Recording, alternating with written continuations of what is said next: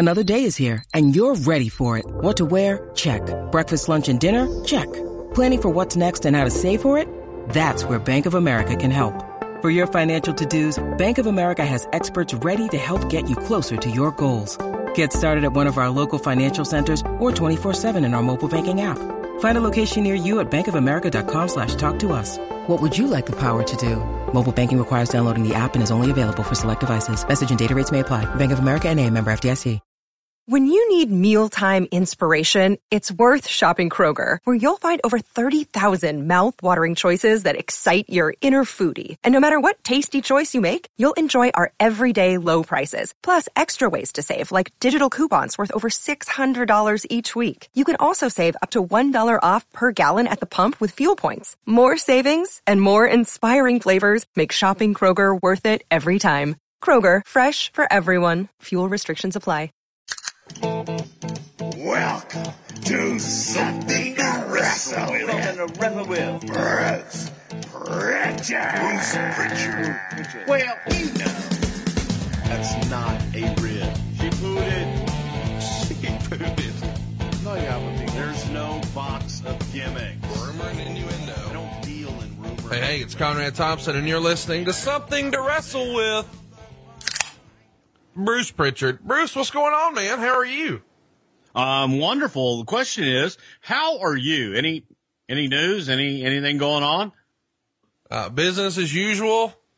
Just because everybody else knows, you don't have to act like it's news to you. But what is news to you is that last time I checked, you were the number one most requested superstar return on the WWE.com poll for the 25th anniversary of Raw this coming Monday.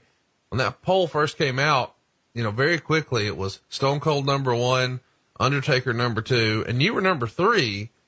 But within 2 hours, you took the lead and you have not looked back yet. Well, I got to thank this wonderful audience of ours for coming out in force and letting everybody know who they're most excited about seeing this Monday on the 25th anniversary of Raw.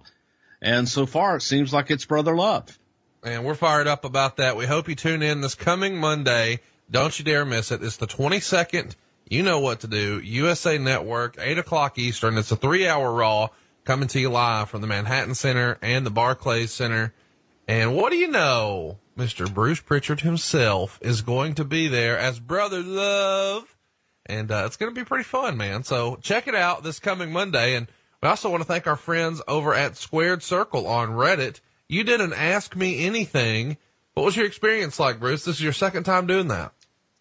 Well, they asked me any and everything, including my size of my genitalia. So it's always an experience over at Reddit, but it's fun. It's fun. I enjoy answering people's questions and kind of getting out there and hearing what's going on and feeling the pulse, if you will, of our audience. All right, Bruce, it's time for What Happened When? The World Wrestling Federation ran the Royal Rumble 1998. All right, Bruce, I got to tell you, I've been looking forward to talking about this one for a long time. There's lots of things to talk about here. You guys are hotter than ever. Mike Tyson's coming in. Stone Cold's getting hot. Shawn Michaels is maybe in a bad spot here.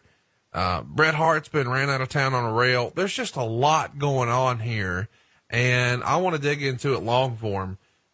But I guess we should start at the beginning. Do you think that 1998 is the year that the Attitude Era really hit it big? I mean, I always talk about how 1997 was really my favorite year in wrestling, but it feels like 1998 is really when it sort of leveled up for you guys and WCW, right? 1997 is when it started, but yeah, 1998 is when we just went pedal to the metal.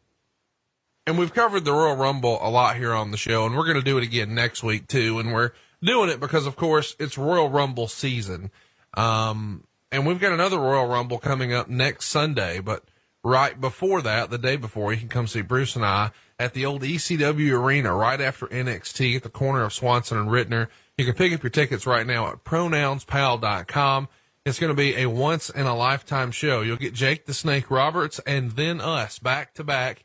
They're going to have plenty of drink for you as well. It should be a rowdy good time over at pronounspal.com. Bruce, this is the 11th Royal Rumble at this point. Of course, the first one was 88, and we're going to cover that next week on the show. At that point, did you have a favorite Royal Rumble? Probably my favorite Royal Rumble match before 1988 was the one from the Alamo Dome in San Antonio that Austin won. And that would probably be my favorite that I was a part of. Before that, look, the best of all time was the 1992 Rumble where Flair won the championship. I think that was the best Rumble. But other than that, the one in San Antonio. You and I are exactly alike. I think 92 and 97 are my absolute favorites. And I think a lot of that is just because of the breakout performances by both of those guys. I think that you could argue those matches really made Steve Austin and Ric Flair to that WWF audience. Sure.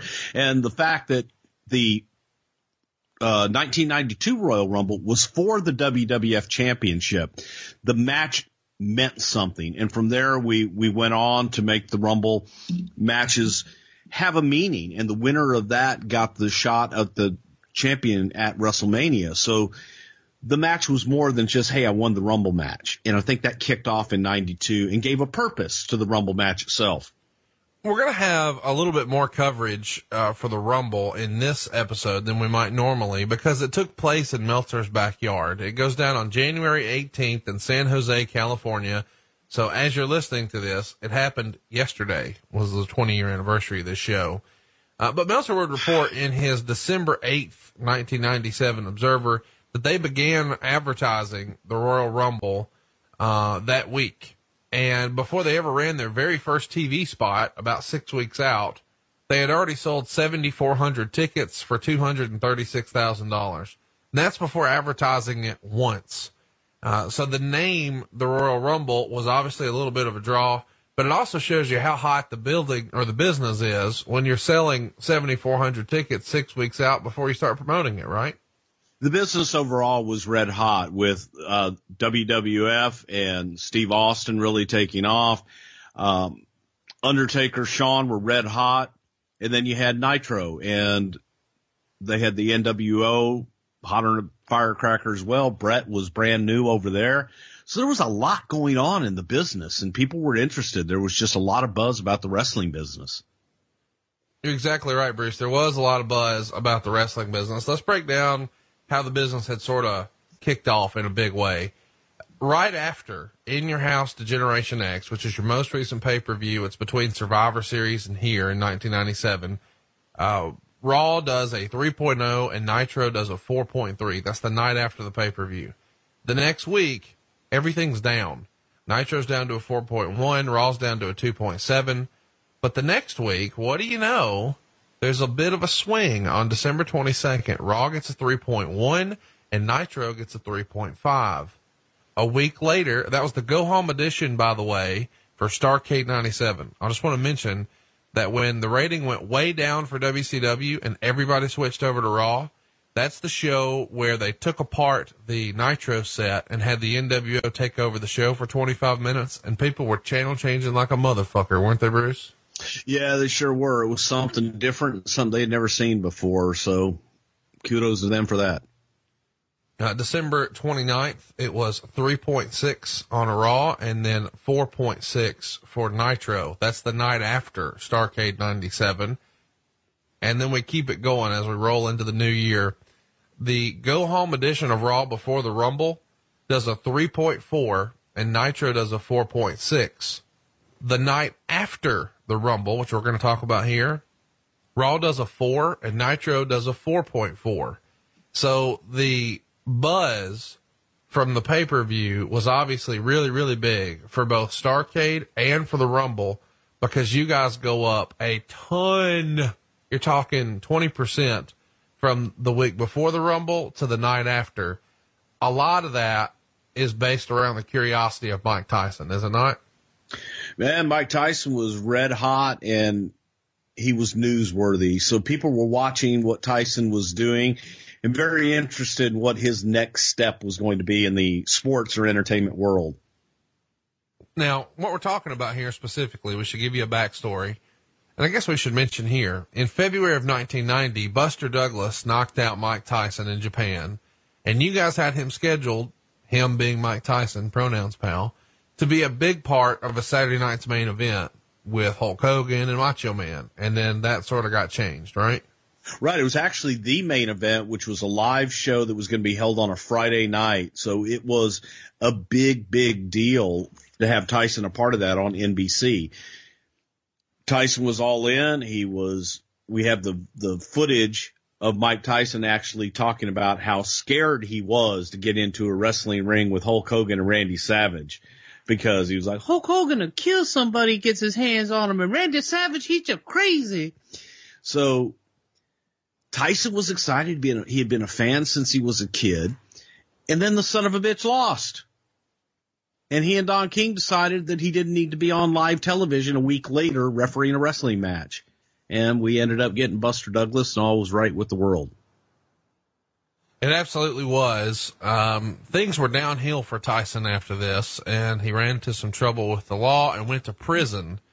And when he gets out of prison, he is still the hottest pay-per-view act around. He comes out and just destroys Peter McNeely in August of 95. And he has a couple of big years on pay-per-view before the super fight finally happens. And then they do a rematch. It's Evander Holyfield, Mike Tyson 2. It breaks all pay-per-view records. It's June 28th, 1997. And you probably remember hearing about it, even if you weren't a boxing fan. Mike Tyson bit the fuck out of Evander Holyfield's ear, and he was immediately banned from anywhere that would have him in a traditional area for boxing. So no more Vegas, no more California. And even when he would come back years later to fight Lennox Lewis, it would have to happen in Memphis, Tennessee. So he's looking for an opportunity to go earn at a high level. And Vince McMahon is looking to have a solution for the NWO and WCW passing him.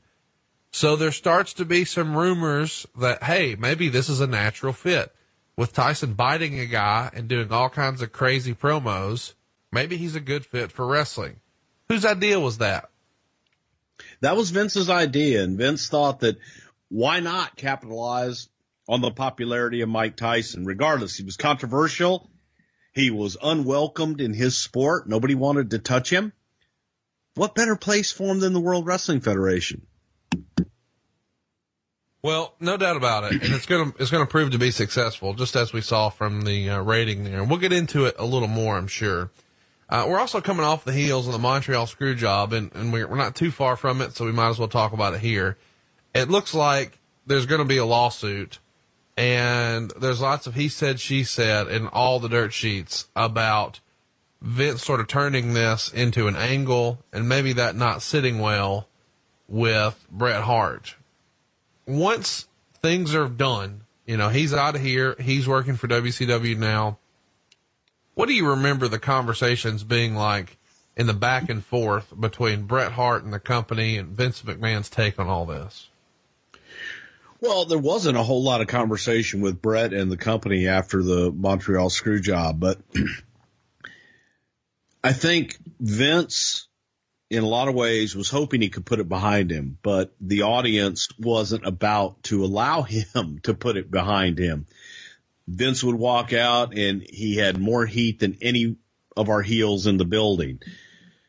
Vince quickly realized that, well, damn it, they see me. All of a sudden, now they see him as an owner, and they didn't just see him as the play-by-play guy, which is how Vince saw himself. So why not capitalize on this and use the heat, the natural heat that Vince had?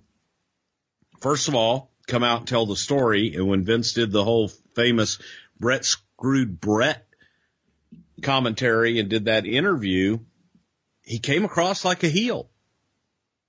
But Vince truly believed exactly what he said. And the more that Bret kind of talked about it and continued on, it just, that flame wouldn't go out. As a matter of fact, it just fueled the fire. So Vince continued on. It was reported in the Observer that there was a conversation between Bret and Vince, and it was their first conversation, and the conversation was largely Bret saying that you should let Owen out of his contract, and Vince saying he wasn't going to do it. Now, of course, I think we've touched on it here on the show.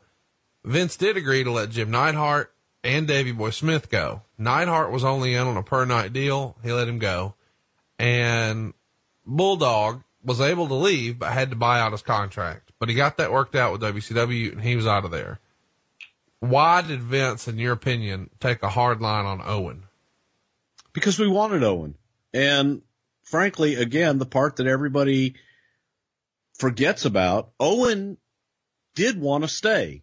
Owen was upset about the whole situation, and everybody was. There's no one involved in it that wasn't upset that it couldn't have been worked out in a different way.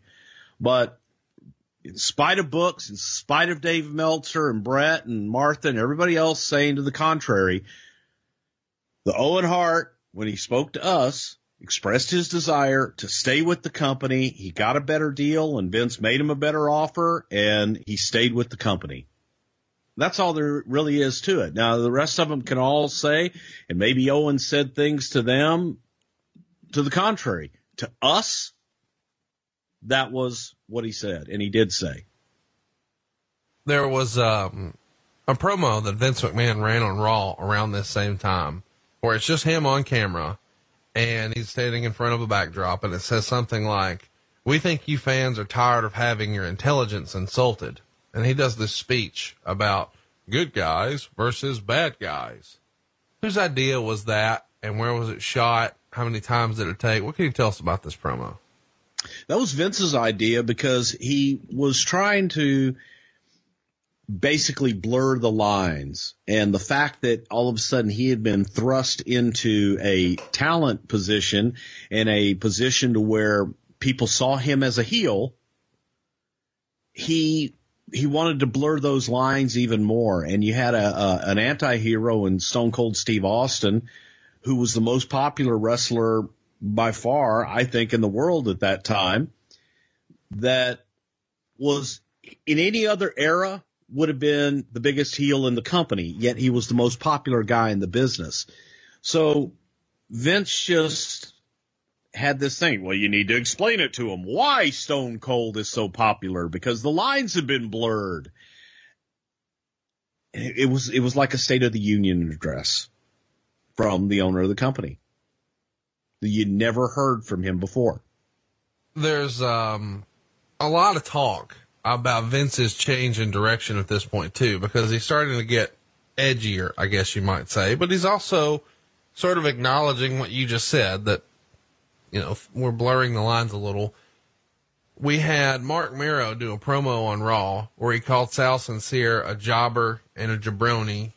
We had Shawn Michaels playing strip poker, smoking a cigar and drinking Jack Daniels. And we had Goldust flashing Vader, and Sable was wearing a potato sack and taking off the sack and having on these really big high heels and the skimpiest swimsuit possible. And Phil Mushnick is crucifying you guys in the newspaper. Is there any sort of internal debate about this is too far, but that's not? Do you remember there being one thing in particular that you guys were trying to put together that there was a lot of debate about? No, not one thing in particular, because during this time, Vince's feeling was if they want TNA and they want sex, well, then let's give them sex appeal. And if they want violence, then let's give them more aggression. With that, again, the key things was we weren't giving them sex. We were giving them sex appeal. You weren't giving them violence. You were giving them aggression. So all of this encompassed the attitude. And he just hung on that whole, you know, we're going to give them attitude, and we're going to give them, if that's what they want, we're going to give them all of it and then some, so that we can satiate their appetite for whatever it is they're looking for. You want the most beautiful women in the world? Tune in here. You want the most action in the world? Tune in here. No matter what it was, we wanted to deliver it in the 2 hours of Raw.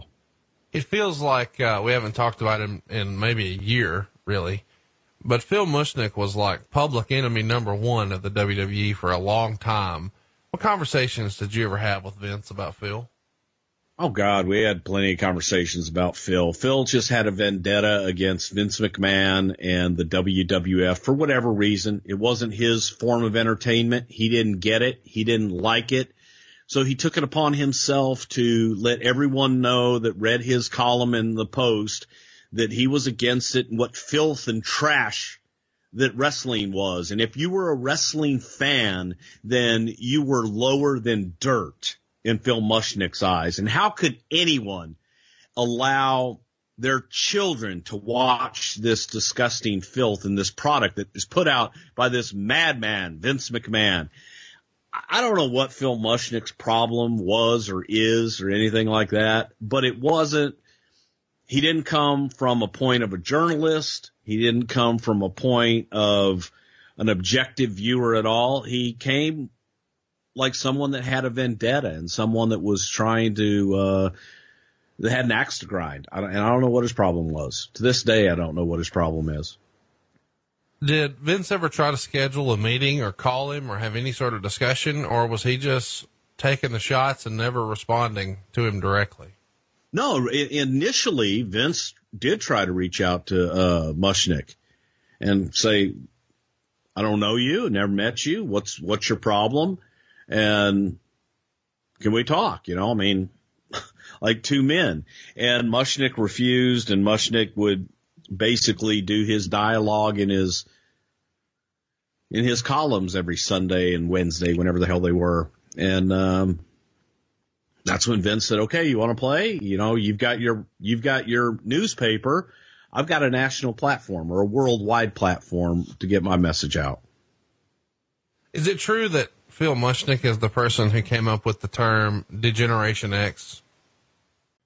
This Mother's Day and Father's Day, look no further for the perfect gift than PaintYourLife.com. It's worked for me every time, and when I say every time, I mean it. I've used PaintYourLife.com to bring tears to the eyes of my mom, my dad, even my father-in-law. And right now, I'm ordering one for my mother-in-law, all from PaintYourLife.com. My mother-in-law's life is her dog, Missy. And this year, my wife and I knew exactly what to get my mother-in-law for Mother's Day, a painting of Missy. It really is that simple, too. All we needed was a picture from our phone. Boom, we're up and running. You see, PaintYourLife.com can really create a hand-painted portrait to fit almost any budget. And it's the perfect gift for your mother, your father, or both. I've used it, as I said, on almost every person in my life. I've given these to my wife. I've given it to my cousin, my mom, my dad, my father-in-law. If I'm looking to give a truly meaningful, personable gift, I know the PaintYourLife.com has my back. And they're going to make it easy. You can go ahead and start the entire process in less than 5 minutes. And what's really cool about PaintYourLife.com is they can even combine photos. Maybe you want to put two people who never met in one of your favorite vacation spots. You can do that. Just upload the photos. Bam, you're good to go. Maybe Grandpa never got to meet his grandson. With PaintYourLife.com, that can become a reality. You can put people and places together, even if they've never been there. You pick the artist, you pick the medium. Do you want oil, acrylic, watercolor, charcoal? You can even go ahead and pick out an awesome frame. The whole process to get started, as I said, takes less than 5 minutes, and you can actually get your painting in as little as 2 weeks. But you work hand in hand with the artist to get every detail perfect. If you're looking to get those waterworks going, to have your mom or your dad tear that paper and just almost be overcome with emotion, that's what I got, and I've never gotten that reaction to a gift card. You can give the most meaningful gift you've ever given at PaintYourLife.com. There's no risk. If you don't love the final painting, your money is refunded, guaranteed. And right now, as a limited time offer, get 20% off your painting. That's right, 20% off and free shipping. Now, to get this special offer, just text the word WRESTLE to 87204. That's WRESTLE to 87204. Text WRESTLE to 87204. Paint your life. Celebrate the moments that matter most. Message and data rates may apply. See PaintYourLife.com/terms for details. Afford Anything talks about how to avoid common pitfalls, how to refine your mental models, and how to think about how to think. Paula, while certainly you can mess up on $1 million a year, it is far less likely than it is on $30,000 a year. Right. I would meet wonderful people that were struggling with a budget that was super tight. It was 100% you need to make more money. Make smarter choices and build a better life. Afford Anything, wherever you listen. No, not that I know of.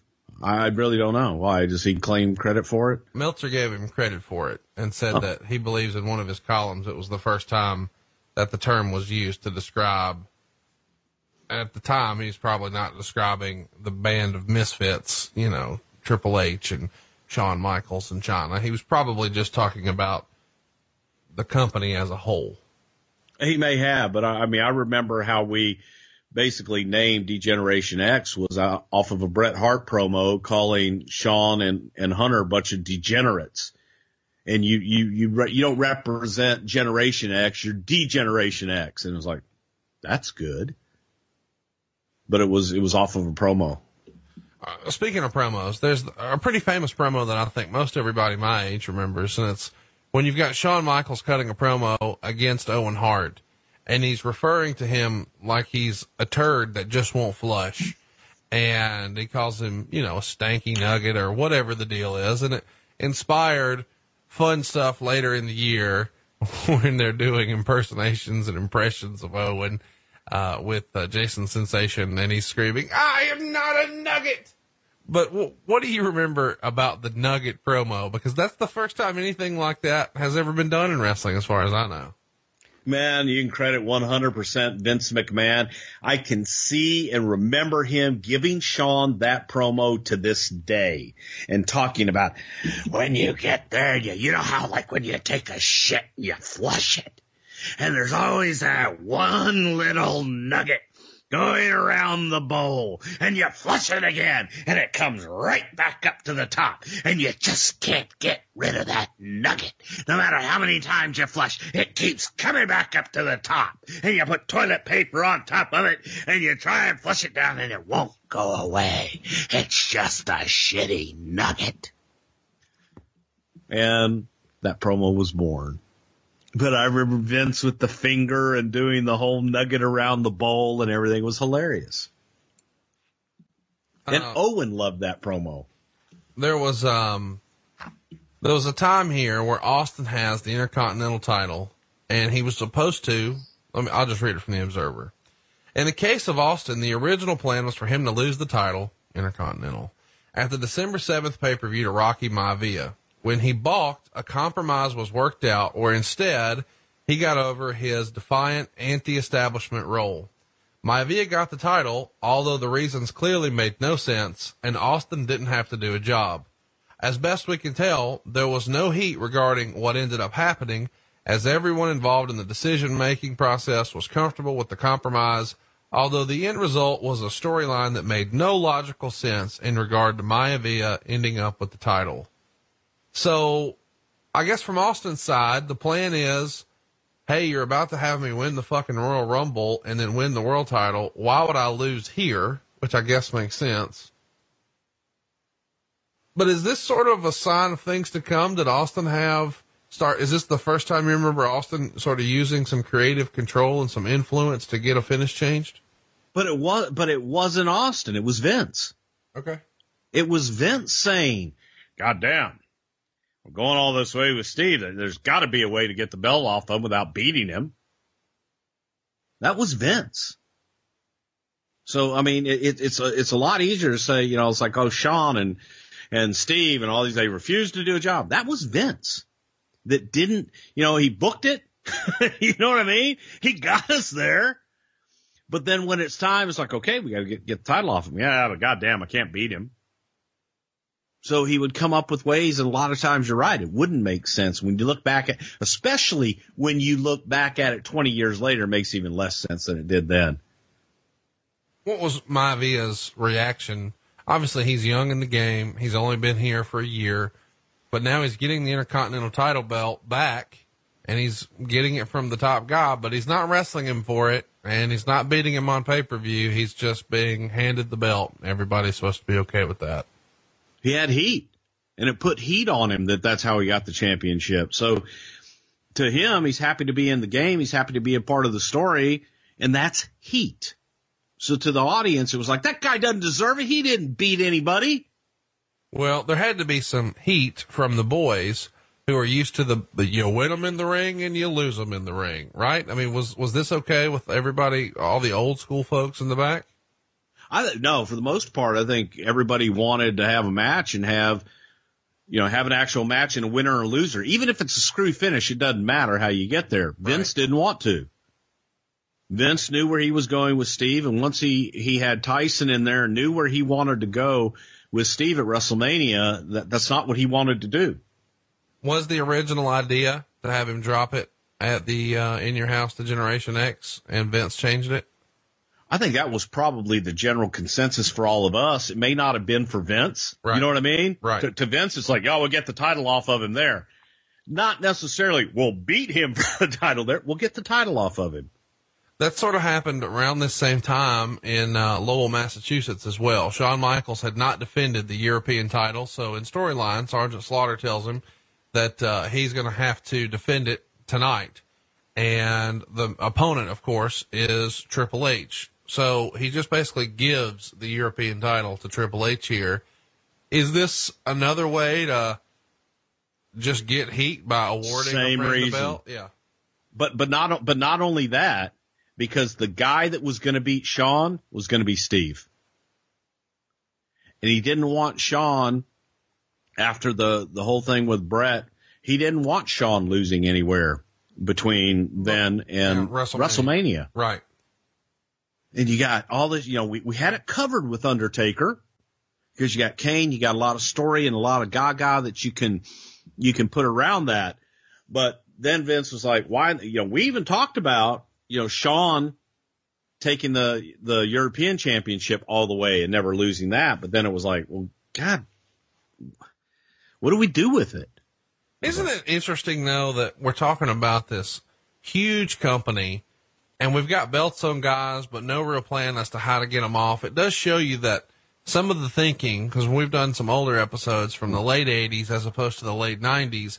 The late 80s, you sort of get to the end and then work backwards. It feels like that has changed a little bit here, because now you're like, well, fuck, that won't work. Just take it off him. Yeah. Well, not only that, you may have plans for like 3 to 6 month program where you have all of these matches getting up to the big blow off, and somebody can say something in a meeting at 3:00 in the afternoon of a live show. Oh, wouldn't it be interesting? Nobody would ever call this guy winning the title tonight. I love it.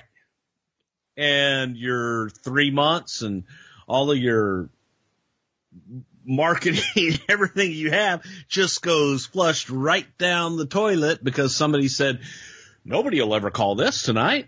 You're right. They won't, because that's not where we're going.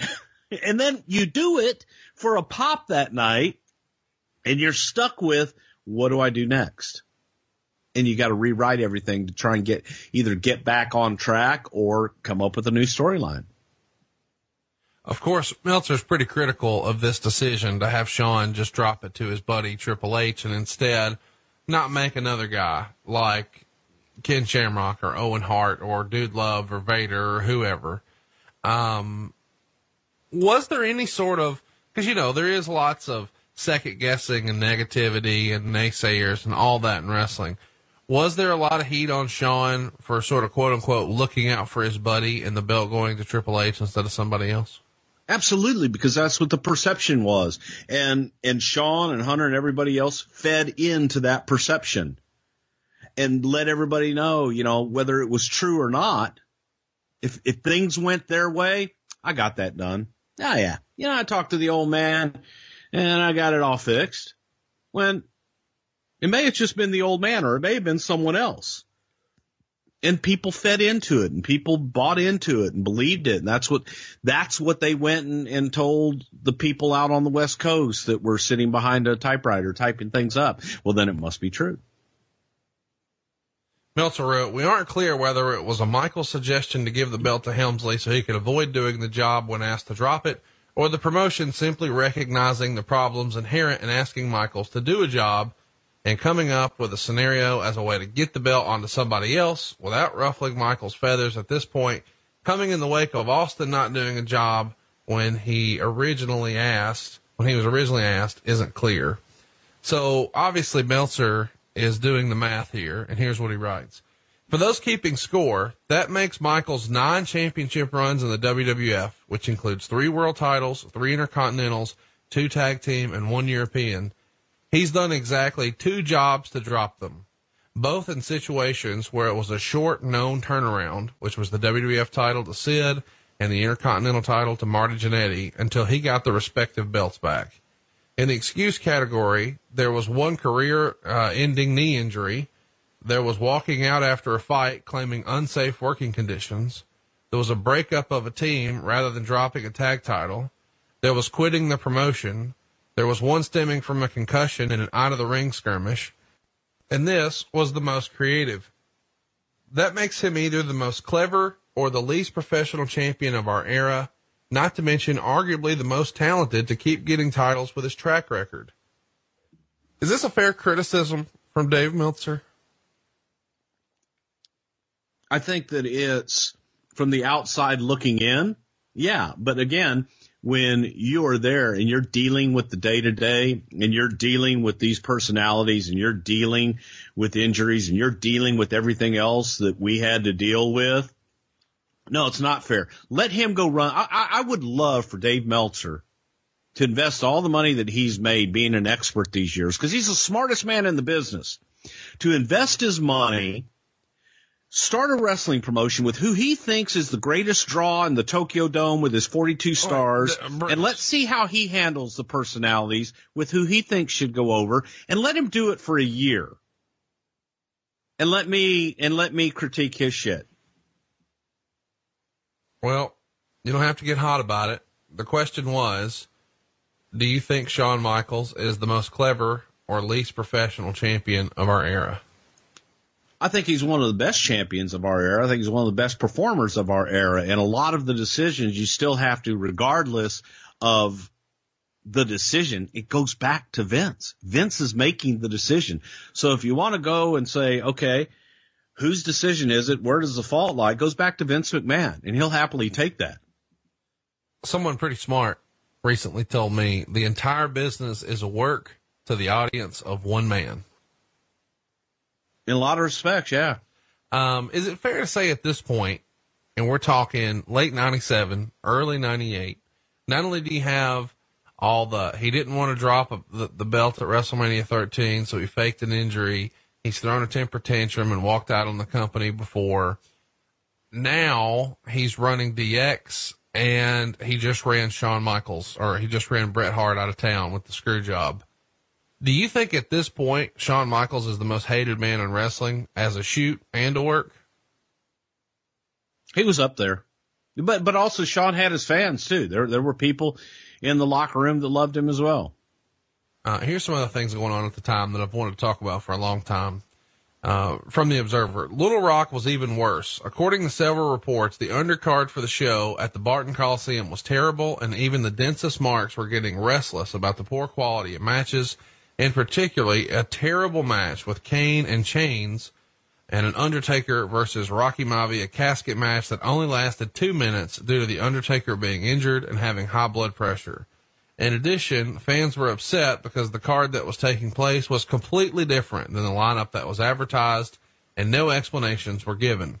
The scheduled main event was to be Ken Shamrock with Danny Hodge, one of the greatest real wrestlers who has ever lived and is also a top wrestler in the area during the 60s and 70s, as well as the NWA World Heavyweight Champion, or Junior World Heavyweight Champion, as his manager for one night only against Hunter Hearst Helmsley with Shawn Michaels in his corner. This card, as announced, drew 6,449 fans. We're not clear if what was going to happen, as we received a report that Helmsley was going to face Dude Love in the main event, but that may not have been correct since Dude had fractured ribs and was only supposed to make appearances. But the fans had no idea that was even going to take place or that anything had been changed, and my impression is that the show was stopped when Michaels and the rest of DX walked out, and that neither Shamrock nor Hodge actually came out for the main event before the show ended. Shawn and Helmsley came to the ring and began riling up the crowd that was already mad about the poor undercard, and naturally they became target practice again. And when something hit Michaels, he told the crowd that they had just lost their main event and walked out with Helmsley and Chyna. Fans, thinking it was just part of the act, didn't react right away. After several minutes, DX failed to come back to the ring. No opponent for Helmsley appeared, and the ring announcer said that they had refused to come out and the show was over. At this point, a real riot started, with chairs and whiskey bottles being thrown everywhere, including at police trying to get the crowd out of the building. The situation got so bad that the police had to spray the building with tear gas to get the fans outside. I want to read that again. The situation got so bad that the police had to spray the building with tear gas to get the fans outside.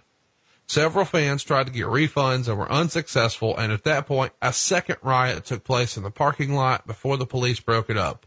At least one fan was rushed to the hospital, although there didn't appear to be any serious injuries to fans either night. The incident was so out of hand that it was reported on the news later that night, with at least one report giving the impression that the WWF would never be allowed back in the city, although this is happening at a deadline really too soon to figure out if that is actually going to unfold locally. The reports were that the live event folks pointed the finger directly at Michaels for the problem starting, although the behavior of the fans and the actual real problem, but unlike in Memphis, the real problems didn't occur until the fans realized they weren't going to see the main event, was actually them trying to get heat from the crowd. What do you remember about the Arkansas show and the Memphis show seemingly getting so fucking out of hand that the police had to use tear gas? I don't know if the police used tear gas. That may have been something that was reported by someone that was there. I wasn't there, obviously, for either one of them. But, hearing the reports of everybody that the crowd did get out of hand and that they were throwing so much stuff that they did stop the shows. And from the promotion standpoint on that side, it was heels going out to what? Get heat. And they got so much heat that people were throwing so much shit that they couldn't control it. And when you have that kind of a situation, you can't continue on with the show. So, again, for people that weren't there, and I wasn't there, neither was Dave Meltzer, and neither was probably anybody in the news agency that was reporting on it. From the reports that I got from people that were there, the heels went out, cut a promo.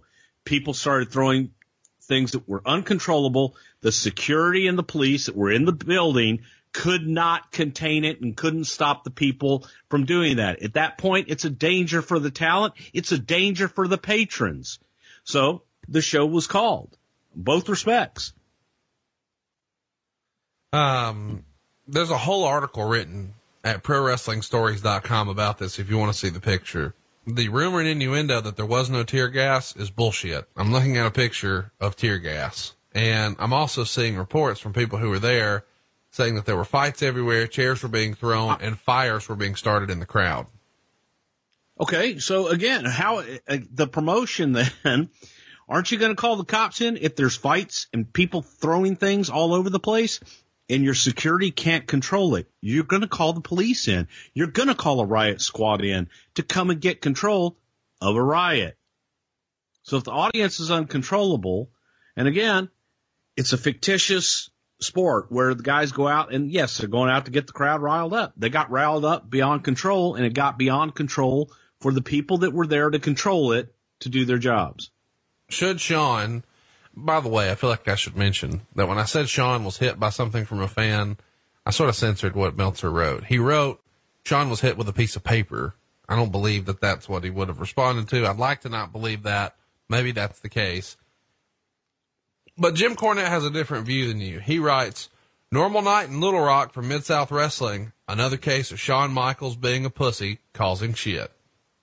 Okay, well, that's just silly, okay? Because, again, when you put the crowd in danger, when you have families there and people are throwing things and kids can get hit and different things like that, that's not a good environment and that's not safe. And that's something that if the people there can't control it, they go out and they get heat nowadays. And yes, it was a different time. And yes, in Mid-South, and yes, back in the early 80s, things like that. That was a great night if you had a riot. Oh, God, you know what I mean? My God, you did your job. Holy shit, man, we had a riot 5 nights in a row. Man, that's what you lived for. Here's my question, though. Can you not, even remotely agree that Shawn Michaels should have went out there and done the main event? Let's have that guy arrested. Let's throw him out of the building. Let's punish whoever threw whatever. But to just say, you just lost your fucking main event and leave, that's when shit got bad. Well, no. And again, we don't know that's when shit got bad. That's what reported when shit got bad. Here's my point. I could see Shawn saying that and walking out with the full intent to coming back. At that point, if it escalated in the crowd and it got to a point they couldn't control it, yes, I would stop the main event and I wouldn't send anybody else out there. Again, we don't know because we weren't there. But that's what we were told, and that's how it was presented to us. Of course, by the time it gets down through the media and everybody else, the more sensational story is put the heat on the promotion, because all we did, we threw a paper cup and it hit Shawn and he said, no more main event, and they all left the building. Come on. Does that make sense?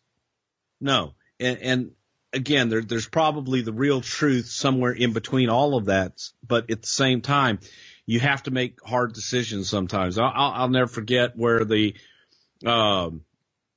athletic commissions would come in and say, I'm going to stop the match because the guy got a hard way or something. Okay, I'm going to stop this card right now.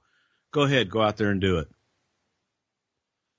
Meltzer also wrote, speaking of Michaels, in Chicago on December 26th, what happened was Michaels got really racial with a black fan, calling him, among other things we can print, a monkey, and jumping around like a monkey. He said he wouldn't wrestle unless the guy was thrown out. Some thought this was all an angle, as the guy was thrown out, but he came back after the match, and his girlfriend, who Michaels was also insulting, was brought backstage. Do you remember Shawn, taking great pride in stirring fans up like this? In stirring fans up? He took a lot of pride in stirring fans up. You made a face when I read that story to you. You have a response? Because I've never heard of it. And it just sounds so silly when you read these things from somebody that wasn't there, and you're here and he's getting it reported from somebody that was in the third row of their perception of things. And it's just, again, I've never seen it, never heard of that. And it just sounds silly to me. Well, you say it sounds silly, but 2 weeks prior to this, he's eating bananas on Raw and doing the DX angle. Yeah, eating bananas, and then they slipped on a banana peel. That was the finish. That was actually the finish.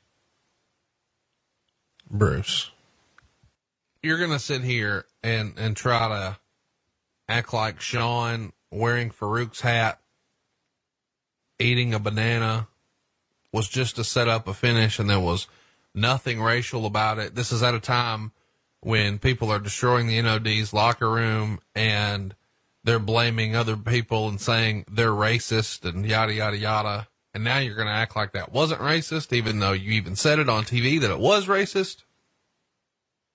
Tell me what the finish was of that after we did the whole banana thing. Tell me what it was. It was slipping on a banana peel, which is why we had the banana. Now, you jumping to that is you then interpreting it how you want to interpret it. How it was laid out was, hey, this whole finish, everybody says, I know what we'll do for this finish. Let's slip on it. The babyface slips on a banana peel. Okay, so who scripted somebody to say that something was racist? Because we fans didn't. Probably Vince McMahon. Okay. And now when we say 2 weeks later that he is parading around in front of a black guy acting like a monkey, that's not the same thing. Or you're saying it didn't happen. I'm saying I didn't see it happen and I never heard about it. That's what I'm saying. Okay. I'm saying you're reading it in a report that usually 70% of the things that are written by the guy that you're reading from are incorrect. That's all. The report from Meltzer would say, from later reports, we understand that Helmsley got something thrown that hit him in the eye so hard that his eye started swelling badly. And Chanda was also hit with something in the back so hard that she was also hurt. Although Michaels didn't get nailed with anything worse than paper, when Helmsley got nailed, he took it upon himself to call the show off, and Shamrock never even made an appearance. Well, Sean doesn't have the authority to call off the show. The agent called off the show who was running the show. At one point, when leaving the arena, rowdy fans began pounding on the rental car driven by Charles Skaggs, a.k.a. Flash Funk, and Charles Wright, a.k.a. Kama Mustafa. And they got out of their cars, which nearly started an incident that would have benefited nobody. But as it turned out, they were talked to by other wrestlers into getting back in and leaving the area. Michaels and company needed a police escort to get out of the parking lot. All in all, there were 13 arrests, mainly for misdemeanor alcohol charges, including several who were underage, and another for disorderly conduct. So when a report like this comes back to the office, what's the office's reaction? What's Vince McMahon think about a report like this?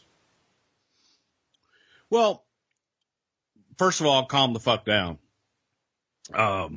As far as guys, goddamn, what the fuck are they doing to get that much heat? And there are those, the old school that was a good night in the town if you had a riot. Goddamn, they had the riot squad called. It was fucking awesome. In 1997, 1998, that's not awesome. And it just was a changing of the times, and it just made, evaluate, okay, for the house shows. And the problem too, in a lot of places, that was the norm. In Little Rock, Arkansas, in New Orleans, Louisiana, in Shreveport, in Tulsa, man, the security and all those guys, again, a riot was a good night. So it was different expectations in different parts of the country. Did alcohol, and obviously alcohol played a big role here because that's what the majority of the charges were.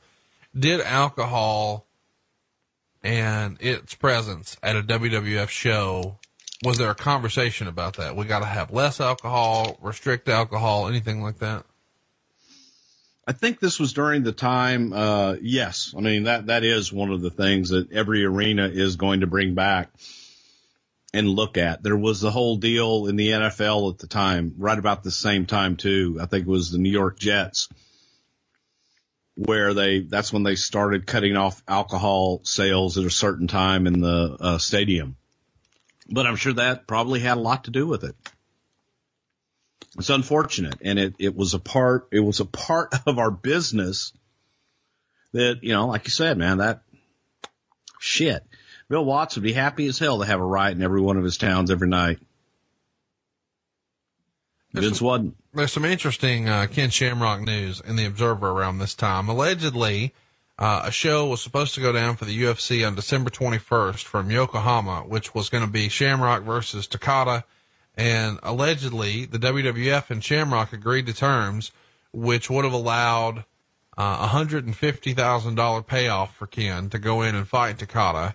And he signed the contract on the 4th and starts training immediately with a real high-intensity camp. But 6 days later, gets word that Takada has not agreed to do the show, and it's all canceled. So the next night, they fly Shamrock to Lowell, Mass., and he's back on the WWF train at that point.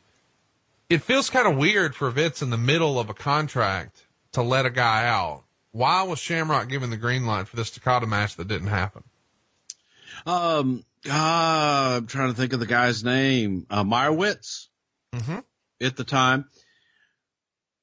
This is right before we were maybe more seriously considering purchasing the UFC. Bob and Vince got along, and Bob had an idea. He needed some help and asked for the services of Shamrock. Everybody was making money off of the deal, and Vince agreed to it.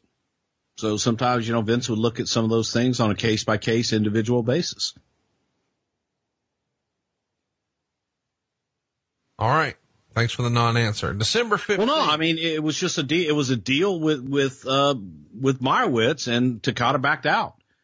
But that's the only reason he did it was because Meyerowitz asked him. But my question is, if Shamrock goes over there and gets embarrassed in that day, what value does Ken Shamrock have? Wins and losses don't matter like they used to. Well, no, hang on. But at the same time, I'll tell you the same thing that I told King Mo when Bellator spent all this money on King Mo, and Dixie was so happy to have King Mo as a part of the TNA. And King Mo's very first fight with Bellator, he got knocked out. And I called him right after because everybody was in the dumps, and Bjorn Rebney was beside himself because their prize star, the guy they wanted to build the promotion around, had just got knocked out. I said, this is the greatest thing that could ever happen to him. And I said, have Mo come out and cut a promo that he was never knocked out, that he was going to kill the guy, and he slipped and he got a decision, but that'll never happen again. And I said, just move the fuck on. I said, for me, in the wrestling world, the fact that he got knocked out helps me so much with King Mo's, the perception of King Mo and how I can make him a heel in our world. Because he can talk about how he's the greatest fighter in the world. Ken Shamrock going over there and losing in that world, coming back and turning him heel with that is easy. He wins, he's a hero. It doesn't matter. I like it. Thanks for the old school knowledge, Broham. Every now and again, you redeem yourself with a story like that. Well, it's a work. So if our business is a work to everybody else, when we go to your business, if we lose, it was a work. Did nobody ever tell Bill Watts that when he had a policy that if you got beat up in a bar, you were fired?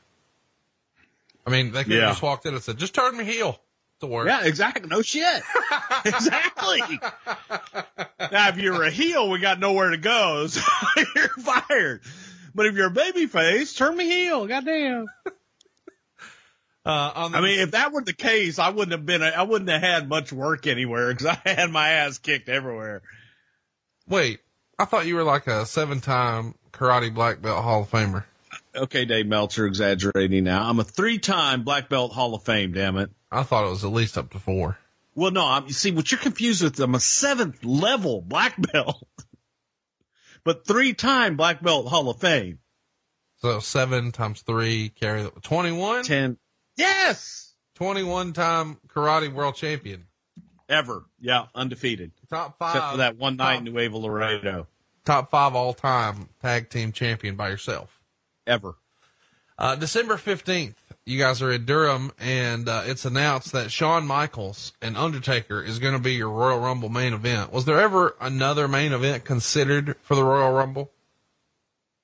Not that I remember, because we had to finish up, the Undertaker Shawn deal was kind of left open, and it was a way to get to where we wanted to go with Kane and Undertaker Mania, and it was also someplace where nobody was really getting beat. Yes, Undertaker got buried, but it took 42 people, and it got all of our stories covered. On that same Raw, we see Vince do an interview where he's demanding that Owen Hart stop doing run-ins, and Owen does a promo saying that Vince screwed his brother, and he's tired of Vince telling everyone what to do, and he's after Shawn Michaels for personal reasons. He doesn't care about the belt. Why was there never a big payoff with an Owen Hart, Shawn Michaels main event? Because and that was something that we always fought for and just kind of never got because it moved on to other things. You go from Shawn and Brett in November to Shawn and Taker, and then you're going to Shawn and Steve. Unfortunately, there was no room to get that Owen match in there. Why wouldn't you have done it at DX or at Royal Rumble? Why couldn't you have done Shawn versus Owen at Royal Rumble? Well, I dare say the Undertaker versus Shawn is a much bigger attraction. Well, if we're just going to say a bigger attraction, then you would do Roman Reigns versus John Cena every month, right? Depends. But no, I'm saying from where we were, you got to understand where we were in November. Again, getting there, we had to get, and then you've got Shawn who got hurt in January. You got to get to Steve. And there was thought afterwards, hey man, you go back afterwards, that's somebody for Shawn to work with after WrestleMania. Never got there. I mean, you're doing promos about it right here in December. I understand that, but we just couldn't, you couldn't get to it. You couldn't get to it logically because you've got, and here's the other thing that changed. How is when it we get, how is it logically Undertaker Shawn instead? That's what I'm struggling with. Well, you go back to the whole thing even before Survivor Series with Brett and Shawn hitting Taker with the chair, and none of that was ever resolved. So this was it, and this was to take Taker on to the whole, you had the Hell in a Cell and all that wonderful shit. So it never really was resolved. You know what I mean? We needed a bigger blow off. We needed that clear cut to go ahead and have Taker go for something other than the championship and go after Kane. And you had to get, okay, you want me to explain it now? Because I'll explain the whole Tyson thing right now. Because that's where it all changed. It all changed the next night, too. No, I get that the night after Rumble. I guess I always wondered, and obviously I'm a fucking mortgage guy. I don't know what I'm talking about. But I would have had Undertaker and Shawn in a casket match at In Your House D-Generation X. And I could have done something there with Owen or the next night on Raw with Owen. And then it's Owen and Shawn at Royal Rumble. And now we're on our way. Owen and Shawn would not have drawn as much as Undertaker, and Shawn would have at the bigger event. And again, to do it in December, it wouldn't, it's one of the lowest bought pay-per-views, and we wanted to do it at one of the big ones at the Royal Rumble with Undertaker and Shawn. So you build to one of the big ones. And that was the reason. And then everything, our whole world turned upside down. See, it's like, a lot of times we'll talk about, we had shit booked out 3 months. Dude, the Tyson story got written the next night after the Royal Rumble. All right, we'll get there. On the December 15th edition of Raw, The Nation is doing an interview saying that the hour's up and we demand our belt. And then we see Austin doing a promo from a bridge. And he says that he's thrown the damn belt off the bridge into a river. This is one of the more memorable moments of Raw, is Austin throwing the belt off the bridge into the river. I know we've talked about it a little bit before on the show, but this is something that I assume Russo and Austin shot the night before. This one, Vince and I shot the night before.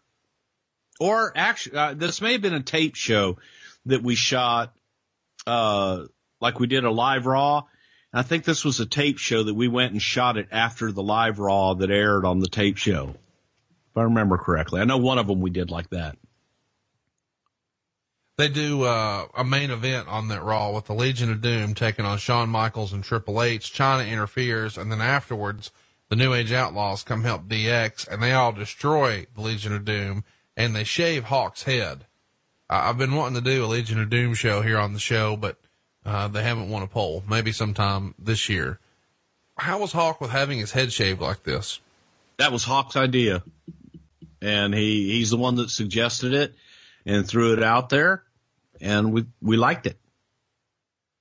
With dark matches around this time, you're seeing Undertaker working with Triple H in a casket match, but it's not getting awesome reviews. How difficult is a casket match it feels like a very difficult story to tell sometimes, because you've got this big goofy prop, and instead of there being a 1, 2, 3, it's closed the lid. Yeah, because traditional finishes, you don't have any false finishes. Right. The false finishes all are around the casket, and it's not around a big move in a 1, 2.5. It's, oh my God, he's got him in the casket. Will the casket door come down on him? So it's just a little bit more difficult. And I think that some gimmick matches like that, it's hard to make them exciting. The next week is the Lowell, Massachusetts show we've talked a little bit about already, where Shawn's out here in his jock straps, his unawares, and Goldust and Luna are out here reading 'Twas the Night Before Christmas.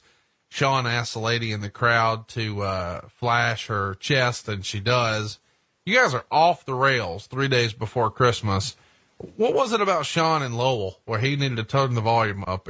Earlier in this year, he lost his smile, and now he's back and doing this. Different time, different place. It was attitude. God, I love it. And, you know, at the same time that we would be worried about some things with kids, you'd be asking a girl to take her top off, you know, while she's sitting there with her 8-year-old. And they did it. There's a little bit of a thing I mentioned earlier when we were talking about the riot that I didn't follow up on. It comes out that The Undertaker was limited on what he could do in the ring and was missing some other shows because he wasn't allowed to wrestle because his blood pressure was too high. What's up with that? I don't remember reading about that at the time. He had a bad hip, and I don't remember the blood pressure thing. I know he had a bad hip at the time, but it may have been when the doctor came in for the physical exam that day for the State Athletic Commission. His blood pressure may have been high, but he had a bad hip, and I know he was limited at that time, so his matches were kind of cumbersome. Your brother was doing a camp after the first of the year, starting on January 3rd, with Dory Funk and Pat Patterson. And they were going to really try to work on getting some guys polished up to start working on some what they called storytelling abilities. And this includes guys who've been around the business for a while. Mark Mero, Ahmed Johnson, Kurgan, Mark Henry, Brackus, Drozdoff, Steve Blackman, Adam Copeland, and a guy named Randy Blackbeard. I know all these guys except Randy Blackbeard. What can you tell us about Randy Blackbeard? Well, is actually Rodney Blackbeard was a guy from Calgary, I believe, that played football. He played Canadian football and had been through when Brett was up there and Brett had the ring. He had come to a few of the workout sessions with Brett, and they thought that he had some promise. He had been working out with Leo Burke in Calgary, and thought he might have had some promise, but he just was kind of vanilla, no personality. So it just never really worked out with old Rodney. You guys worked something out with a sumo wrestler from South Africa who was touring in Japan named Mark Robinson. And it was reported in the Japanese media that Mark Robinson had agreed to come into the World Wrestling Federation. He's only 310 pounds, but is an African sumo champion, which I didn't even know was a thing. What do you remember about Mark Robinson? Well, that's not true. I remember being asked a question about some guy saying in Japan that he had been signed by us and asking who the hell this guy is. And it was some guy that just happened to say, oh yeah, I'm going to the WWF. No truth to it at all. Dan Severn agrees to a contract with you guys. And obviously things have worked out well with Ken Shamrock, who's been with you 8 months or so at this point. Whose idea was it to bring in Dan? Because Dan had been doing pro wrestling matches in the Midwest. Did Dan contact you guys, or did Vince say, get me another one of those MMA guys? When Vince wanted one of those MMA guys, my first pick was Dan Severn. And the reason for that was the fact that he walked around with the NWA World Heavyweight Championship. But I like Dan, and I'd met Dan a couple of times, really nice guy. He had, I think he had won more UFC tournaments than Shamrock had won, but Vince liked Shamrock, and Vince felt Shamrock had more charisma. But from day one, we both felt that Dan would be a good fit. It didn't necessarily work out. I think that Dan just didn't really fit into the World Wrestling Federation motif. A little bit more mat wrestler and better in that MMA world. There was another guy who was mentioned as coming in around this time, or trying to. Johnny Ace from All Japan Pro Wrestling had a meeting with the WWF, and allegedly he expressed no interest in leaving All Japan, but was interested in working for the company between his All Japan tours. Do you remember this conversation, and what might that have sounded like? I'm the one that brought Johnny in, and I'm trying to, God, I hope I don't mess this up. I'm not a wrestler in the wrestling business. I'm a businessman in wrestling. And Vince thought that was just the coolest thing he had ever heard. God damn it, I love his attitude. But in my opinion, Johnny was coming in. No, Johnny was looking for full-time work. He was tired of going over to Japan back and forth all the time. Oh, you got anything full-time? Well, I don't have to work all the time though. And it was a relatively quick meeting, but Vince got the feeling that he was just trying to solidify his spot in All Japan by having the meeting. And that was it. Try to just strengthen his spot over there. Sean Morley is also signing to come in. Of course, he's going to go on to be Val Venus. At this point, he had done some shots with All Japan, but he had worked a lot in EML and Puerto Rico. And he apparently had a lot of interest because word had gotten out that Bischoff was trying to get him to sign as well. And supposedly Bischoff said something like, whatever the WWF offer is, I'll beat it. Do you remember any sort of hoopla around trying to sign Sean Morley, or there being some discussion that WCW was after him? The more of the discussion was if Sean came in, because Sean Morley was brought to us by Victor Quinones. And the take on Sean Morley was Sean had a great gig in Mexico. He also had a great gig in Japan. By him coming into the WWF, could that offset, and would he make as much money as he's been making between Mexico and Japan? So we felt, obviously, that he could. I don't think that he was ever really seriously considering WCW. He never used that with us, as a, hey, WCW wants me also. His thing was, I've got a great deal in Japan, I've got a great deal in Mexico. If I come here, do I get steady work, and will I make as much money? Another name that pops up in this same Observer is Shawn Stasiak. Why don't you think Stasiak had a bigger run in the business? He's in that same training camp with Sean Morley and the other guys that we were mentioning. I mean, Adam Copeland's in there. Val Venus is in there. There's guys who have good runs with the company in there. And Shawn Stasiak, who's a second generation guy who a lot of people would have assumed would have been a really big deal. And I was one of those people. I hired Shawn Stasiak. I saw a couple of Sean's tapes, from Portland. He had a gimmick, Arachnaman or Mr. Arachnia, something like that, where he painted his face like a spider. Was kind of doing an Ultimate Warrior gimmick. But I knew Sean's dad, Stan. And I thought, man, second generation wrestler. His dad was a former WWF champion. Man, there's got to be something here. He's built like a brick shithouse. He looks great standing there. But I will sum it all up for y'all. Sum up Sean's career for you in this one little story. Sean came in the first time when Kurt Angle came in.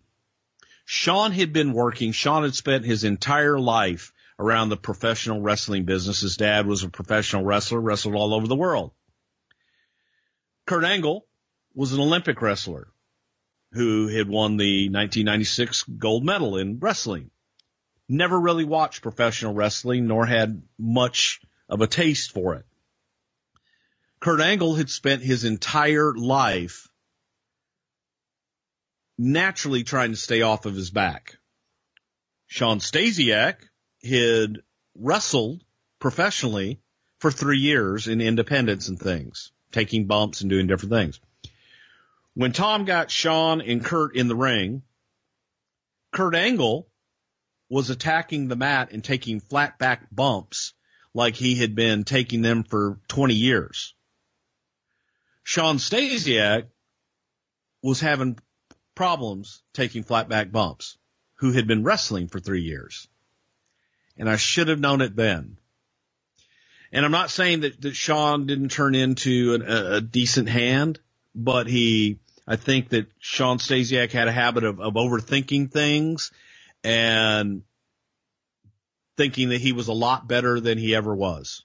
Really nice guy, but not made for this business. Well, all right. A guy who was made for this business, Mr. Gordon Soley. He is honored at WWF house shows in Florida in February, and he even appeared at a Raw taping. I don't know that he was shown on camera. I don't remember that part.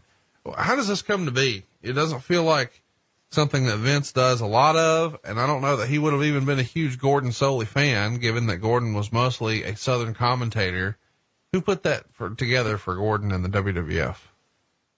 Jim Ross did. And Jim obviously was a big fan of Gordon. We all were big fans of Gordon Solie's, but Vince did have respect for Gordon, and he did like his work. Just that he never had an opportunity to work in the WWF. And anytime that, you know, for all the knocks that we give Vince about other territories and other places, he did appreciate the history of the business and those who were a part of it. And he did like those old timers like that. The Disciples of Apocalypse are no longer a thing because Skull and 8-Ball are going to be re-signed, but Crush was officially released. And of course, we know he winds up in WCW, but allegedly this happened after Kane accidentally dropped him wrong, and Crush was pretty fired up about it and handled management and told some people off that maybe paved the way for his release, according to Meltzer. How do you remember Crush's run here coming to an end? Is that true? Kane accidentally hurt him and he sort of blew a gasket? Well, I definitely remember Kane hurting him, and I definitely remember Brian blowing a gasket. And he came back. It was at a TV taping, and he was pretty damn pissed off. And I think it was Brian that asked for his release. He was pissed off about it, and I remember Undertaker kind of calming the situation down in the back. Brian was pissed. He was hurt, and I can't blame him for being pissed off for hurting his neck. But he may have overreacted, and in his overreacting, asking for his release, it's one of those things, you catch Vince on the wrong day in the wrong place and say, you know, I should just leave. Okay, then leave. And that's what this was more a case of. Meltzer would spend a great deal of time speculating in the Observer about what Mike Tyson's role might be with the company. And he called the use of Mike Tyson and the show-long teases of Mike Tyson a pathetic ratings ploy, which I feel like is a ridiculous thing to write. But he sort of speculates that maybe the idea is to take one of the hottest acts in the history of UFC, Ken Shamrock, and obviously the hottest act in the history of boxing as far as box office goes, and Mike Tyson, and put them together at WrestleMania, although the athletic commissions might not like it. Let's talk about Tyson here. When Vince has the idea, let's do something with Tyson, was there an idea to do something besides what he wound up doing? Bruce, take your pills! Thank you. Because Vince Russo was recently on Stone Cold Steve Austin's podcast, and Steve sort of suggested that at one point Vince sort of looked at him and said, "What about boxing, Mike?" And Austin laughed it off like, there's no fucking way I'm boxing him. And Russo sort of freestyled that he thought maybe Shane was attached to Tyson's hip because Vince thought there would be an opportunity for Vince to step in as maybe his pay-per-view boxing promoter moving forward once all of the Holyfield stuff sorted itself out. So what was the original plan for Tyson when Vince first says, "Goddamn, pal, I got an idea"? Well, the original plan was just try to get Mike into the fold. As far as Russo's comment about Shane McMahon, yes, that was definitely the plan. The plan was to have Shane be with Mike, essentially 24/7. He would travel with Mike and make sure that Mike got to where he needed to be on time, but also Mike was in between management. Mike was not with Don King at this time. He was in between, and he was looking for new management. So the thought of the possibility of having Mike Tyson and being able to manage the career of the baddest man on the planet, you kidding me? That was definitely in Vince's forefront. So he did have Shane traveling around with him and shadowing Mike and just kind of getting in his head and showing him how we handle people and how we do business and how much better off he would be if we handled all of his affairs. As far as Vince saying to Steve, how about boxing him? Yeah, Vince floated a lot of stuff out there. What do we do with him? We have an opportunity to have Mike Tyson for WrestleMania. What do we do with him? Now, Mike, and his people, pretty much from the get-go, we knew he was going to be a guest referee. I mean, we knew that. But along the way, we're thinking, God, what else? Is there something else? Is there something else down the line that we could do? And I don't know anybody in their right mind, especially at that time, that would want to put boxing gloves on and get in the ring with Mike Tyson, at least in the wrestling business. I don't know anybody crazy enough to do that. So just to be clear, you guys never asked him to do anything else besides be a referee? There was never any sort of, you could work a tag team sort of deal like WCW did the next year with Dennis Rodman? I think for Vince, he knew to get in the door. He wanted to get in the door with Mike and just wanted to get Mike in and see how we do business. So let's get him in the door and we'll approach it as we go along. So at first, to Tyson and to Tyson's people, it was, we want an appearance at WrestleMania and maybe a guest referee gig where he was protected. And he was comfortable with that. Was Vince nervous about because I know it's a sort of bullshit that we even have to talk about it, but state athletic commissions were still a thing. Was Vince worried about having any sort of backlash from the state athletic commissions with having Tyson involved in any way? For WrestleMania, no. No, not for WrestleMania at all. But going further, I mean, yeah, that was definitely a concern as far as if some athletic commission want to go, hey, no, he's not licensed in boxing. He's banned and we're going to carry that over to wrestling. But that wasn't as big of a concern. We felt we could get around that. On the December 29th episode of Raw, we see some kind of fun, memorable stuff. One of the things I remember the most, I guess because of my age, is China showed up with a boob job and DX spent the entire promo talking about and making reference to her enhanced cleavage, shall we say. Were these promos like this? Is this something that Russo had a hand in? Do the guys just when they're riding down the road come up with these ideas and then pitch them to Russo or McMahon? Or how does some of this sophomoric stuff get presented backstage? At this time, and a lot of that stuff was guys suggesting to Russo and Vince and myself and everything. I wasn't totally out of the TV writing process at this time, so it was a number of us, but it was a lot of it. This was Vince Russo really, coming into his own at this point. Miro is back here. He's doing a little bit of a heel deal where he doesn't want anybody to see Sable scantily clad, and he's doing his boxer gimmick, and he's a heel, and he's calling out the undercard performers, and he's winning all of his matches with ding dong punches.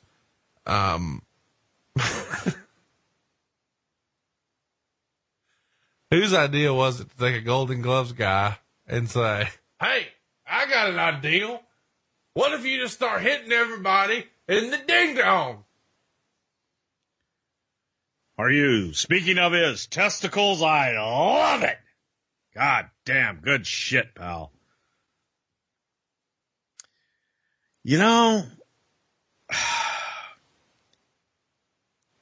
Again, it's Vince will come up with something and think, what's worse than getting knocked out? You get hit in the balls. So don't knock him out. Hit him in the balls. Every man will go down and everyone knows what that feels like. Next thing you know, what's your finish, kid? I punch people in the balls. I can see working with Harley Race and in the old days, and Harley comes in to do TV and what's your finish, kid? Well, I hit people in the balls, Mr. Race. I'll move. Yeah, just times change. Dude Love does an interview where he transforms into Mankind and then Cactus Jack. And Meltzer would write, real interesting in New York to see zero reaction to Dude Love, but a huge pop when he switched to Cactus Jack. Of course, he winds up taking on both of the New Age Outlaws, and then he's drugged to the back where there's a big box. And as they fight, a chainsaw starts to saw its way out of the box. And there's a chant of Terry immediately, because it wasn't exactly a secret that Terry Funk was debuting on this show. But Funk comes out wearing a stocking, and he's called Chainsaw Charlie. And the announcers never used the name Terry Funk. And this is obviously reminiscent of the Leatherface gimmick from Japan. We haven't talked about Leatherface a lot here on the show, but Leatherface had to be part of the inspiration for the chainsaw, right? He was, and it was also coincidentally after a trip that I had taken to Japan for oh my gosh, the crazy guy over there, but the FMW, where Terry was on tour, and Kirshner was over there doing the Leatherface gimmick.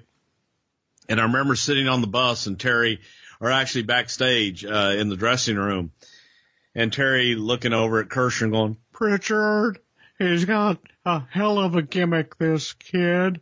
Watch him go out. They think the goddamn chainsaw's live. But he's going to hit it. Sparks are going to come out. He works the goddamn thing. All these little motherfuckers are going to run scattering because they think the goddamn thing's live. And he's going to come out there and chop their goddamn heads off. Goddamn, Vince could make $1 million with him." And fast forward, however many months. And it's like, "Hey, Terry, what you doing?" Chainsaw Charlie was born. "I've got an idea, Pritchard. I don't want to come back as just Terry Funk." And he told a story about John Ayers, who was a good friend of his, and I believe he played for the Denver Broncos. And they were childhood friends. They used to go get their hair cut by this barber in town, and they called him Chainsaw Charlie. And Terry wanted to be, he says, and John Ayers has just passed due to cancer recently. He goes, "I'd like to keep the memory of Johnny alive, and I'd like to be called Chainsaw Charlie. And I'll wear a get-up. I'll put a goddamn pantyhose on my head." And Chainsaw Charlie was born, man, because I loved the chainsaw gimmick that I saw over in Japan that Terry sold me on. Be careful what you wish for. Yes. The whole box thing. You got to tell us whose idea that was for our new listeners. God damn. On WTBS, fucking go in there every week. They have a box. And you wonder who's in the box, what's in the box, and you move it around a little bit. And whenever a motherfucker comes out of a box, they're over instantly.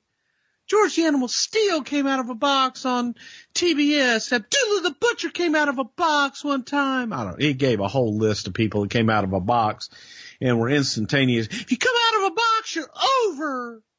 So we put Terry in a box. This is over. Speaking of Jim Cornette, this is where he does an interview where he's setting up his interpromotional feud with the WWF. We've talked about this a little bit here, but this whole NWA invasion into the WWF, this is not in the book of good ideas, is it? Was this the NWA shit? Yes, it was. And it was, look, here's the problem. Jim Cornette is one of the greatest promos ever in the history of the business, especially when Jimmy believes in what he's talking about. So Jim was just so passionate about the old school wrestling the way it used to be and the way it ought to be, motherfucker, that he would cut these promos just spontaneously throughout meetings every once in a while. And Vince was like, "God damn, I need to hear that on TV." And it was born. I'll invade. Then there we go. All right. Owen Hart finally gets a match against Shawn Michaels, and it's on Raw here. They go 10 1/4 minutes. When Hart has Michaels in the sharpshooter, and then Triple H clocks him with the crutch.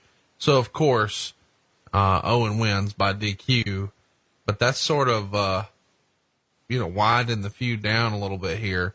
Do you remember there being any sort of conversation with Owen about whether or not he could work with Shawn, any sort of reservation, or is that not even a consideration at this point?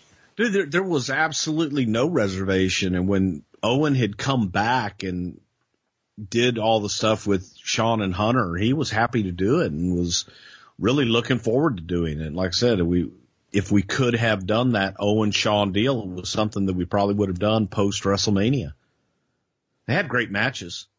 Let's talk a little bit about Dennis Rodman. I mentioned him earlier that there was going to be some sort of idea for Tyson to do more, much like Dennis Rodman did the year after this in 1998.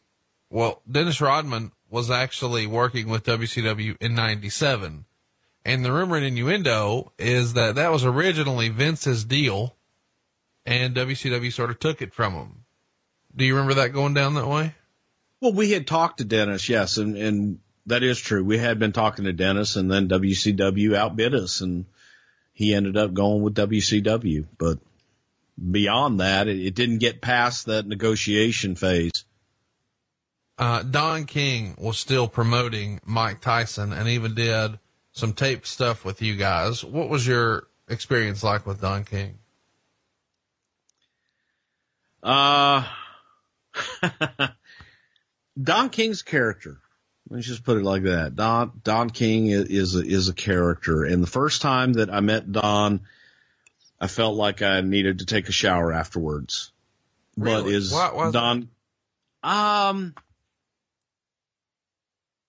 he just came across as a shyster. He came across as if he told you that the page was white, that it was anything but. So, as time went on and I had other, interactions with him, he finally became a kindly old man. But initially, I just felt like no matter what Don was telling you, I should think the opposite. And that was my initial reaction to Don King. Do you think there was any sort of concern when Vince is making this gamble that maybe he's overpaying? Because it's reported that in the Observer that whatever the offer was sort of too rich for WCW's blood. Was that based on the dollar amount, the number of dates, that he wasn't going to be doing anything physical besides being a referee?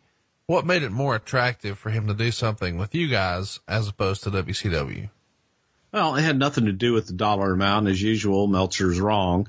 And it had more to do with the relationship, and the relationship that Mike Tyson grew up a WWF fan. As a kid, he was from New York. He watched WWF. He knew Vince. He trusted Vince. He had previous interactions with Vince. So to him, WCW was the second tier.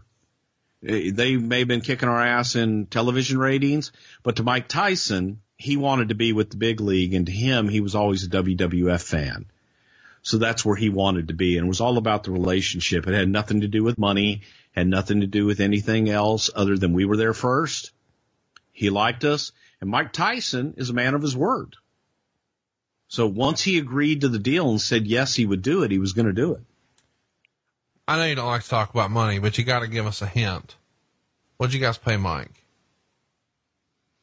I really and truly don't know. I do know that the initial offer changed because after the confrontation with Steve on Raw the next night, we went in, we had so many dates on Mike, and that night, Vince and I got in his office after the deal and just was like, oh my God, we have to have him for this whole promotion.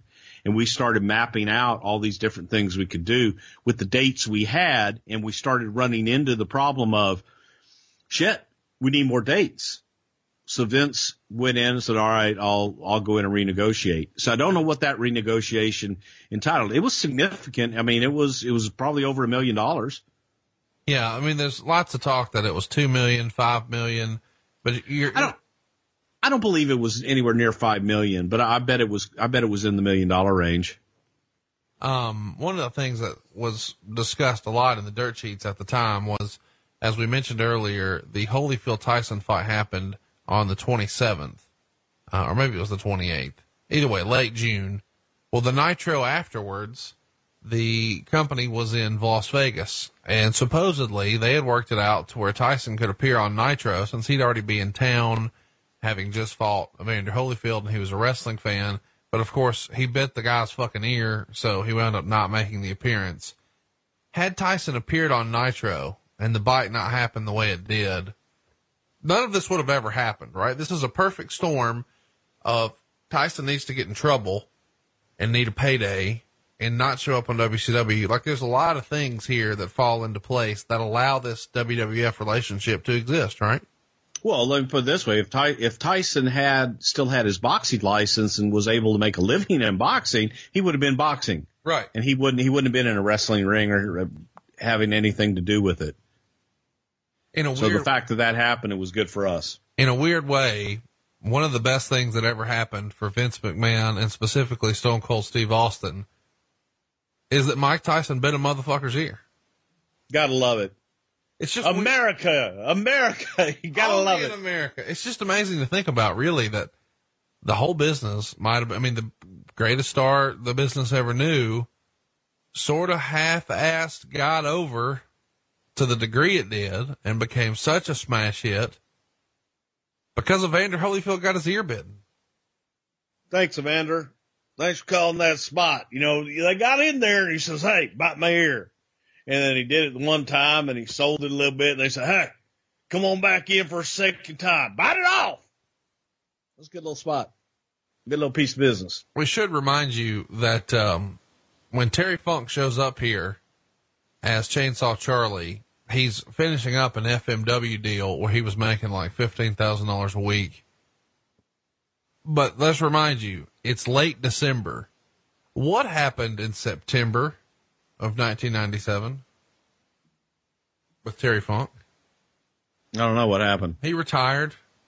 He had WrestleFest. You guys loaned him Mick Foley, and he wrestled Sabu. And then in the main event, Dennis Stamp wanted to be there, and he was the referee when Bret Hart got rolled up Terry Funk. And now 3 months later, Funk is back, but he's wearing a mask.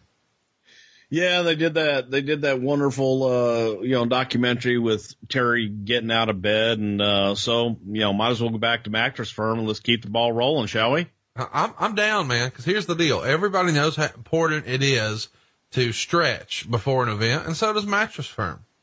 Well, except it's your dollar and your budget stretches further when you're shopping at America's neighborhood mattress store. It's a true home run and you'll have a ball. They're the head coaches when it comes to mattress expertise, but know this, they are more than just mattress experts. Yeah, they got a game plan that helps you transform your mattress into a bed. From adjustable bases, sheets, headboards, and bedroom decor, they have you literally and figuratively covered like your favorite cornerback. Uh-huh. Go to mattressfirm.com/podcast to see what deals are happening as I read this sentence to you. They even offer you a 120-night sleep trial to ensure perfection and a 120-night low price guarantee. So you know you paid the perfect price. Yeah, talk about a 1-2 punch, a knockout, if you will, baby. Score big with a perfect bed. Head on over to mattressfirm.com/podcast to get the play-by-play on how you can monumentally improve your sleep today, tonight, and tomorrow. Go to mattressfirm.com/podcast right now. Do it. So here we are, lots of conversations about Mike Tyson, but we should keep it going because it's reported in the Observer here that all of a sudden Hulk Hogan's in the conversation. And we've touched on this briefly before, but Hulk Hogan's WCW contract is going to be winding down. And all of a sudden it does look fairly attractive that you've got an opportunity to have the hottest heel in the business, the leader of the NWO, jump ship. And now you've got the biggest pay-per-view attraction in decades, I guess ever, Mike Tyson. How close did that almost come to be? Well, at this time, not that close, because Vince felt that the last time that he had negotiated with Terry, he was being used to get himself a better deal. He's happy that he got Hulk a better deal, but now he was looking to the future and felt for the long term he needed to go with Stone Cold Steve Austin, kind of go with the youth that we had. You know, you look at all the guys we had coming up. You had Rock, you had Steve, you know, Shawn was still in the picture. You had Triple H, Mankind. We had a pretty damn good crew going forward, and he didn't want to upset that apple cart. Allegedly, the WWF takes some precautions, and they check with the Nevada State Athletic Commission to make sure they're okay to use Mike. And they're told by Mark Ratner, who's running the Athletic Commission at the time, that they view Mike appearing here like he was appearing on any late night television show. It's not an athletic event and something that they would consider in violation. Who would have been the person to make that call with the athletic commissions, just to sort of run it up the flagpole? Richard Herring, Judge Richard Herring from New York.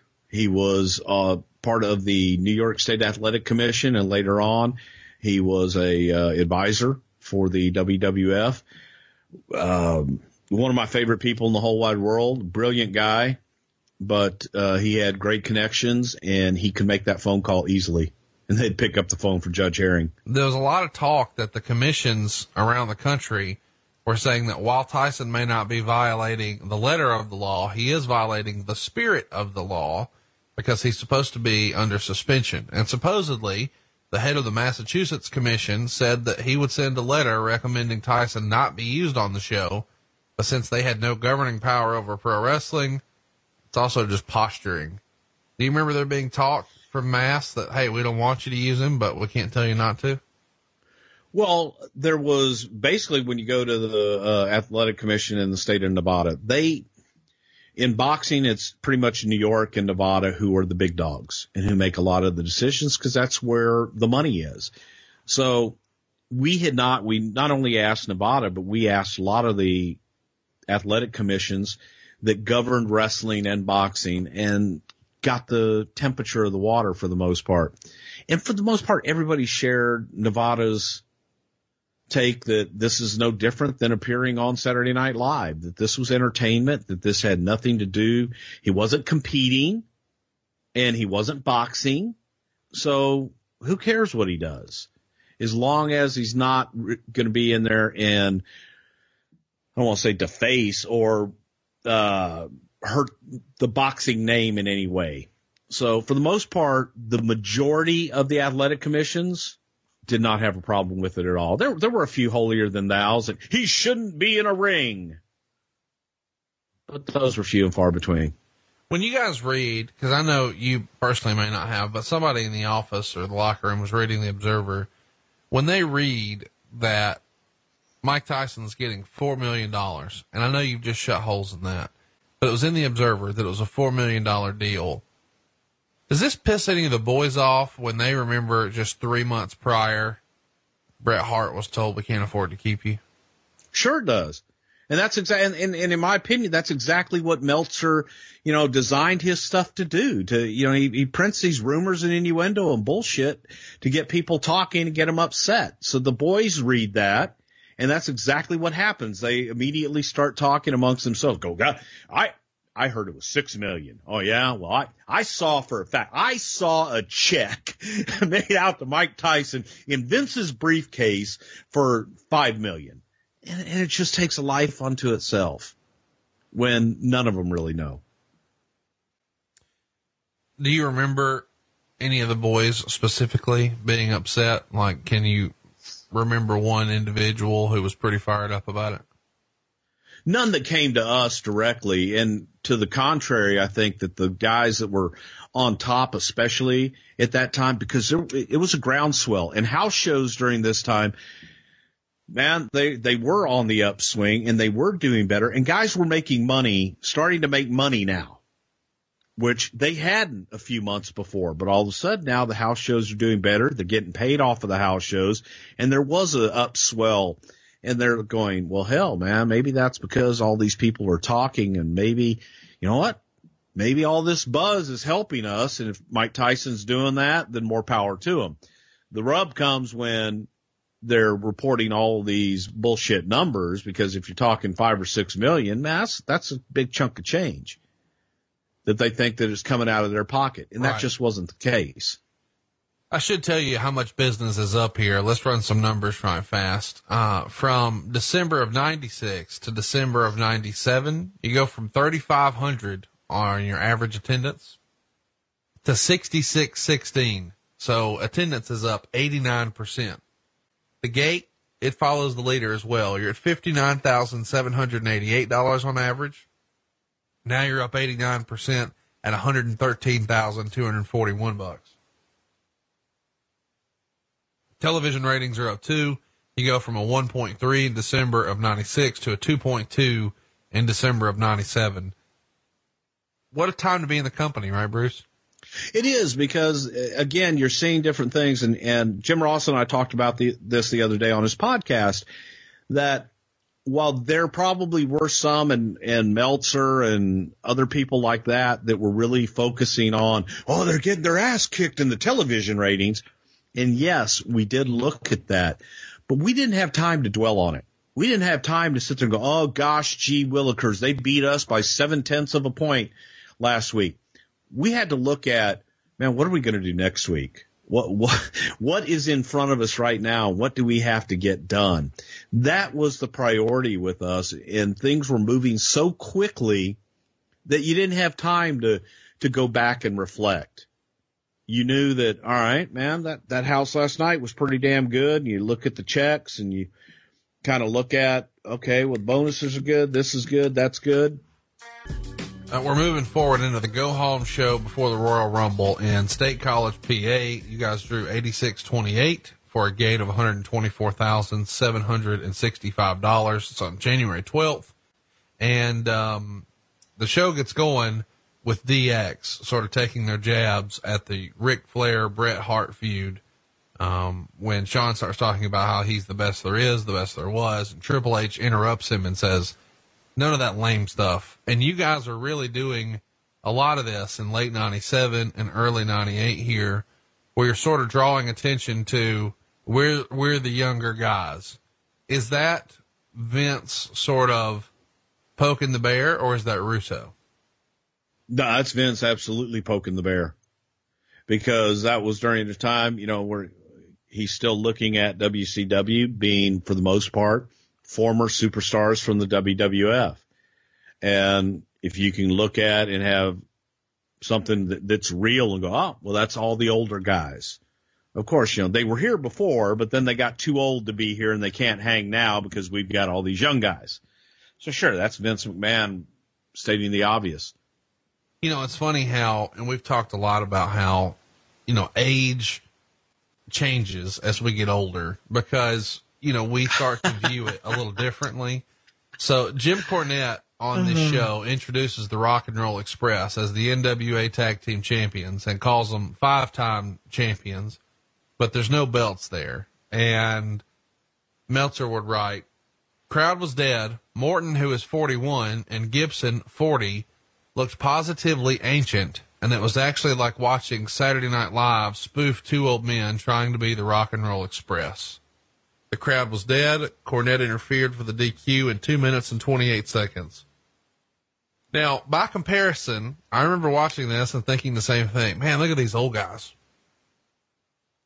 Here's what's crazy to me. AJ Styles is 40 years old. Young kid. AJ Styles is probably the best wrestler in the world, arguably the best wrestler in the world. You could also, lump Kenny Omega and a few others into that conversation, but he's certainly the best in the WWF based on almost all criteria that you would look at. And he's 40 years old. And here, Gibson and Morton are being described as, a spoof.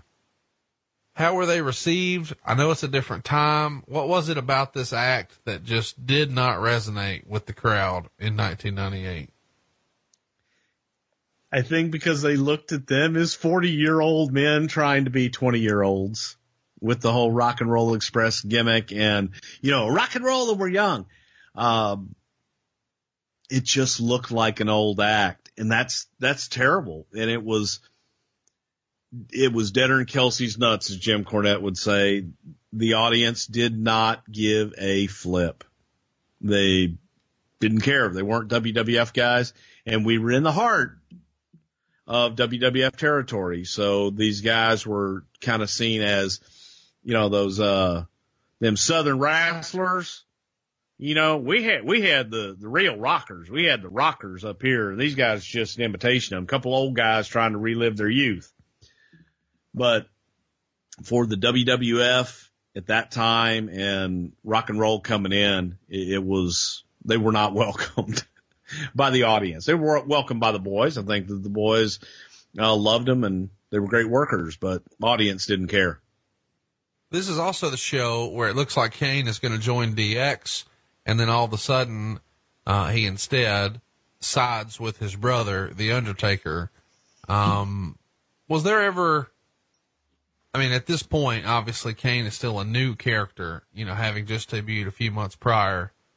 Was the storyline arc for the Kane character, and I'm sure we're going to do this on a future episode, was it always supposed to be bad blood to WrestleMania and then do something else with Kane? Or, I mean, obviously it wasn't supposed to be a 20-year-old character. Well, no, we thought that it wasn't. We was looking for an opponent for The Undertaker, and we thought once we got to WrestleMania, we could then have subsequent matches and those returns all the way. But the first time they actually were going to have a match, we had to get to WrestleMania. I don't know that anyone really thought that Kane would endure this long. I mean, how could you? Nobody else has. I mean, it's unprecedented. But it speaks to the talent of Glenn Jacobs and just being able to reinvent that character over and over and over again, that it's a strong character and people dig it. He's in the main event at the Royal Rumble next Sunday. That's insane. So that's the go home episode of Raw, and they start to tease there with the promo that Shawn Michaels is cutting, that Mike Tyson is going to be positioned as a babyface. Vince Russo was recently on Steve Austin's podcast and teased that maybe wasn't always the plan, that everybody else sort of thought that he had to be a babyface because they wanted to try to help Mike rehab his image a little bit, because Mike was a super heel. He's coming off a prison stint, and now he bit a motherfucker's ear off. So he's a super heel naturally. So anytime he's out here with Don King, who's also very hateable, everybody's going to boo. But Russo says it was his idea to do a swerve, bro, and have him instead side with DX. Is that the way you remember this going down? Well, no, because it was the swerve. Yes, the swerve did happen, and it may have been Vince Russo's idea to do the swerve at that point. But we had originally, the idea was get to that attraction. The attraction would be Steve and Shawn. Tyson is a special guest referee. And like I said, we only had Mike for a couple of dates. Once Tyson and Austin were in the ring together and you just felt that buzz and that electricity and that live crowd. And when they touched, man, that was magic. That was a moment where we all went, oh shit, this is bigger than anybody ever thought. And the feeling of, man, you can't have, if people feel that Mike Tyson is an antagonist now to Stone Cold Steve Austin, that's going to add a lot more to the attraction. So now we had to get more dates on Tyson. We had to figure out a way. How do we get Mike to be the antagonist to Steve without shifting the focus to people now only want to see Mike versus Steve? And that was the line that you had to walk. And that's the whole DX thing. Well, instead of doing that, have him join DX and have him be a part of the heel faction to where he's kind of still, Shawn is in the foreground and Shawn is the one pulling the strings. All right, let's get to it. Royal Rumble 1998, as we said earlier, San Jose, California, January 18th. So yesterday was the 20-year anniversary. It sold out a week ahead of time. 18,542 folks were in the building. 16,661 of those paid $414,000. And they did another $159,000 in merchandise. It broke the all-time record for Northern California, which was 17,000 for a 1962 match between Ray Stevens and Pepper Gomez at the Cow Palace. And, for the gate, it nearly doubled the record set back in 97 by WCW for Hogan and Piper at Super Brawl at the Cow Palace. So this is a big, big deal for you guys to have a house like this. I mean, Vince has to be tickled when you sell out a week ahead and set all these records, right? Yeah, the momentum was there. Everybody was feeling it. We already had the sellout before we even leaked Tyson was going to be there. So that was a good feeling. And we felt, okay, this is even more of a reason to go ahead and leak Tyson to get people buzzing about it even more, to buy the pay-per-view locally and elsewhere. So, yeah, this was a good feeling coming off of the last year we had. We had momentum going into this. I guess we should also mention that we've covered a lot of this show on some of our shows in the archives because we've covered matches based on the talent. So we're going to run through some of this. The first match is Vader taking on Goldust. We've got a Vader episode in our archives that I recommend. It's probably our first super in-depth show. And we've got a Goldust episode that people just absolutely love. So check out both of those in the archives if you haven't already. It's somethingtowrestle.com. Friday at noon is when you can catch the new shows every week. If you haven't already, hit the subscribe button. I haven't said this in a long time, but leave us a review as well on iTunes. We'd really appreciate that. If you haven't already, please do. Meltzer would write of this match. Both guys worked hard, but they were a little off. Actually, Goldust for the past few years has been a little off, although there were some good bumps and the match had a nice finish. Vader went up for the Vader bomb, but Luna did a run in, jumping on Vader's back. Vader still climbed the ropes with Luna on his back, and he did the Vader bomb with her there for the added weight and got the pin. Star and a quarter. We've talked about this before, but it's still fun to watch Vader do a Vader bomb with Luna on his back, is it not? And it looked like, and Luna just face planted on the Vader bomb when he came off of there, and she had absolutely nowhere to go. But the thing that got me out of the whole thing, on my notes, I wrote, shockingly very good match. Man, they busted their ass. They had a really good match. Vader was on, and Goldust was, as usual, excellent. It's weird because I get hyped every time I see Vader. I was such a fan of Vader in WCW, and his match with Flair at Starrcade 93 is one of my favorite matches ever. But to see him here in the opening card, you have sort of lowered expectations, but I'm like you, I thought the match was really good. I also appreciated this weird, hey, we're going to go way over the top with Goldust. He didn't do it very long, but he's here in like a striped bodysuit with like a G-string on the outside. I mean, quite the outfit. Is this right out of your personal collection? Well, the G-string was. The brassiere was out of someone else's, but I don't want to mention Vince Russo's name. So next up, we've got a bunch of minis working a match, and this is, to my worldview, an excuse to have Sonny out here. Strut that ass! And man, how Roll Tide was Sonny in January of 1998. There was a fun line in here in commentary where JR said something like, I hear she's fond of short guys, which I really appreciated. I heard that too. Yeah, Thank you for participating. Well, you're not short. No, we're talking about Chris Candido. So Max Mini's out here, Nova, Mosaic, and they're taking on, Battalion, Torito, and Tarantula. They go just about 7 minutes and 49 seconds. This match on the network is a little hard to watch because they've had to change all of the music and have Howard Finkel redo the introductions. What'd you think of the match? Well, it was entertaining, but, yeah, it was, all I could keep thinking of is during this time, we had done the stuff with the minis where we had, like the Battalion, he was actually Mini Vader.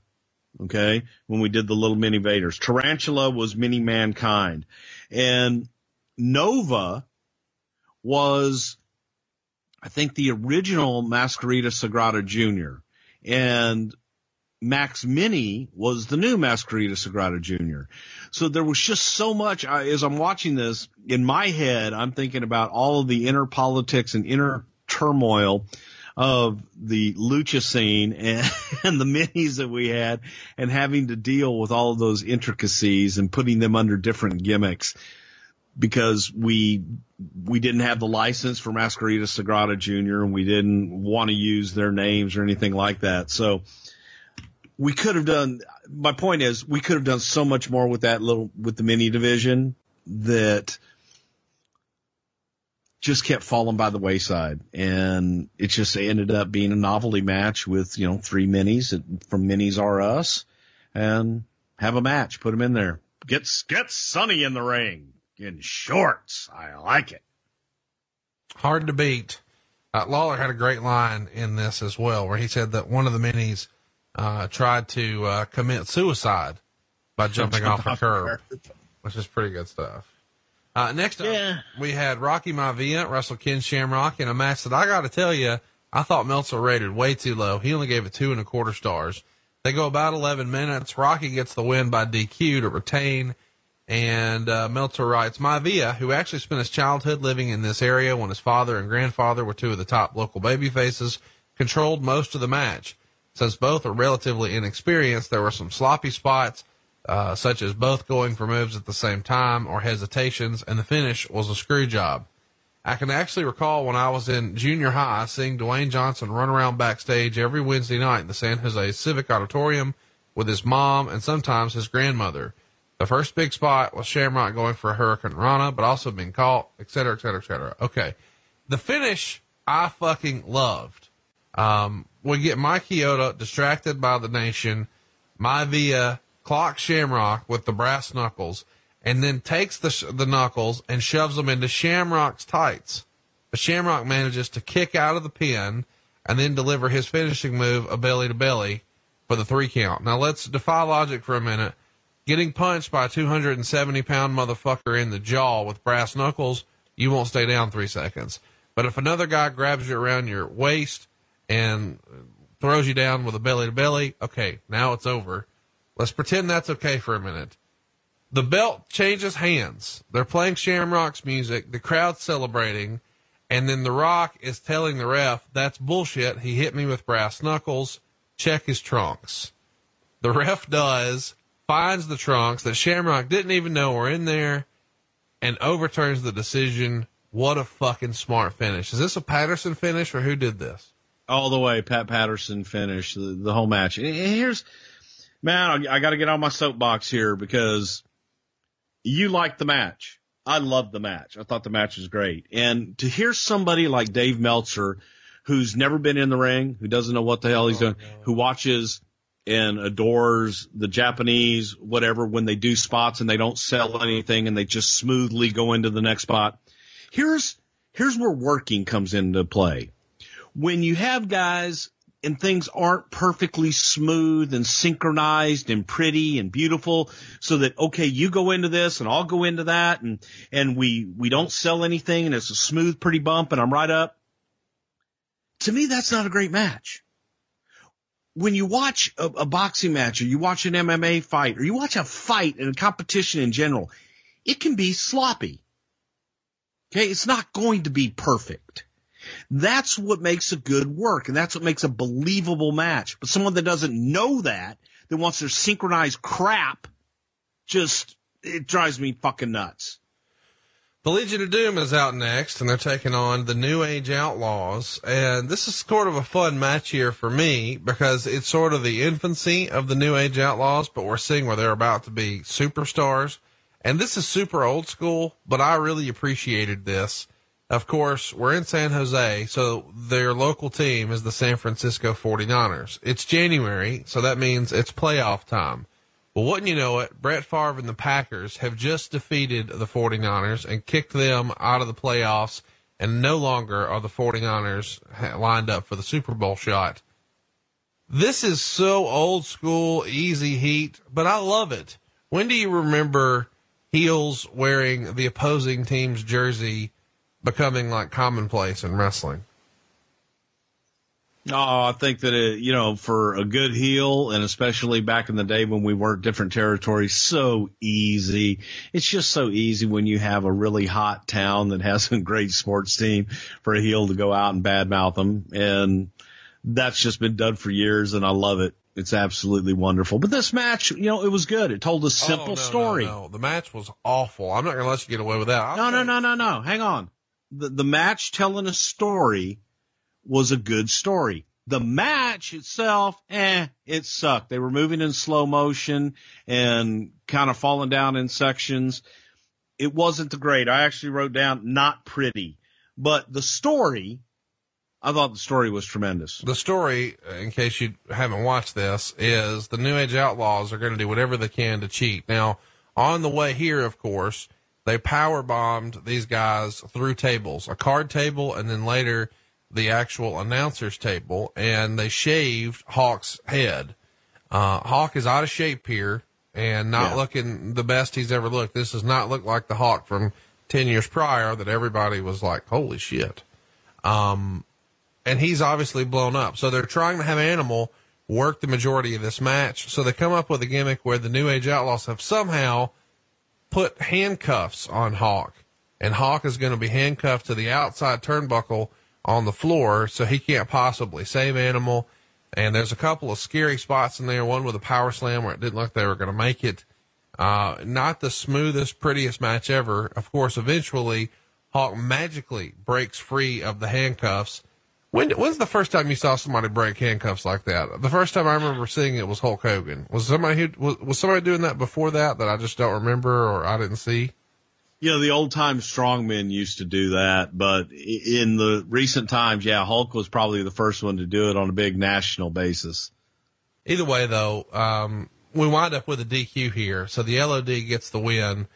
The Outlaws were using a chair. They got caught using a chair. So that's it. But Hawk eventually breaks free, but eventually, he hits the ring and clocks both guys with chairs himself.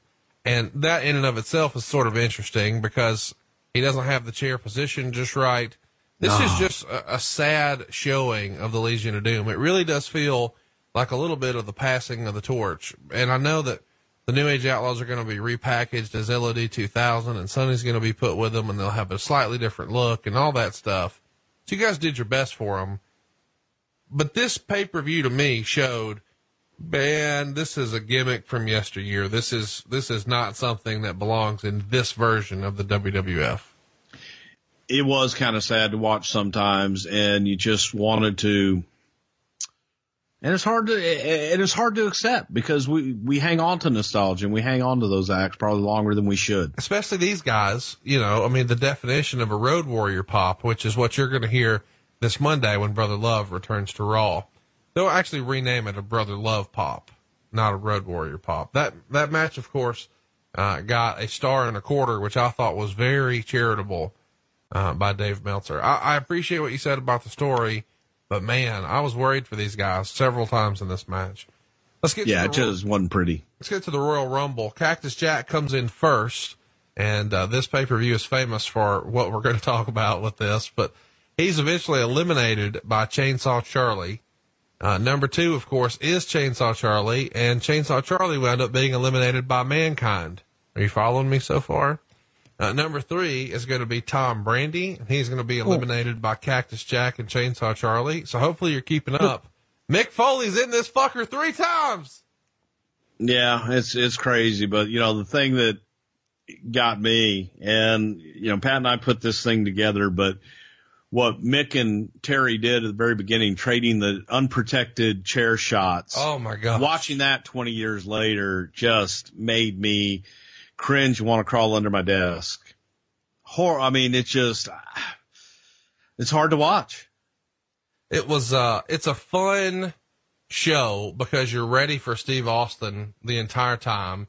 And the show is really built around Steve Austin to the point that we see him arrive in the Stone Cold Steve Austin truck, which was custom painted with the smoking skull. And they ran a contest, and Mildred Bowers is announced as the winner, from Nashville, Tennessee. And Mildred Bowers, was an older lady then.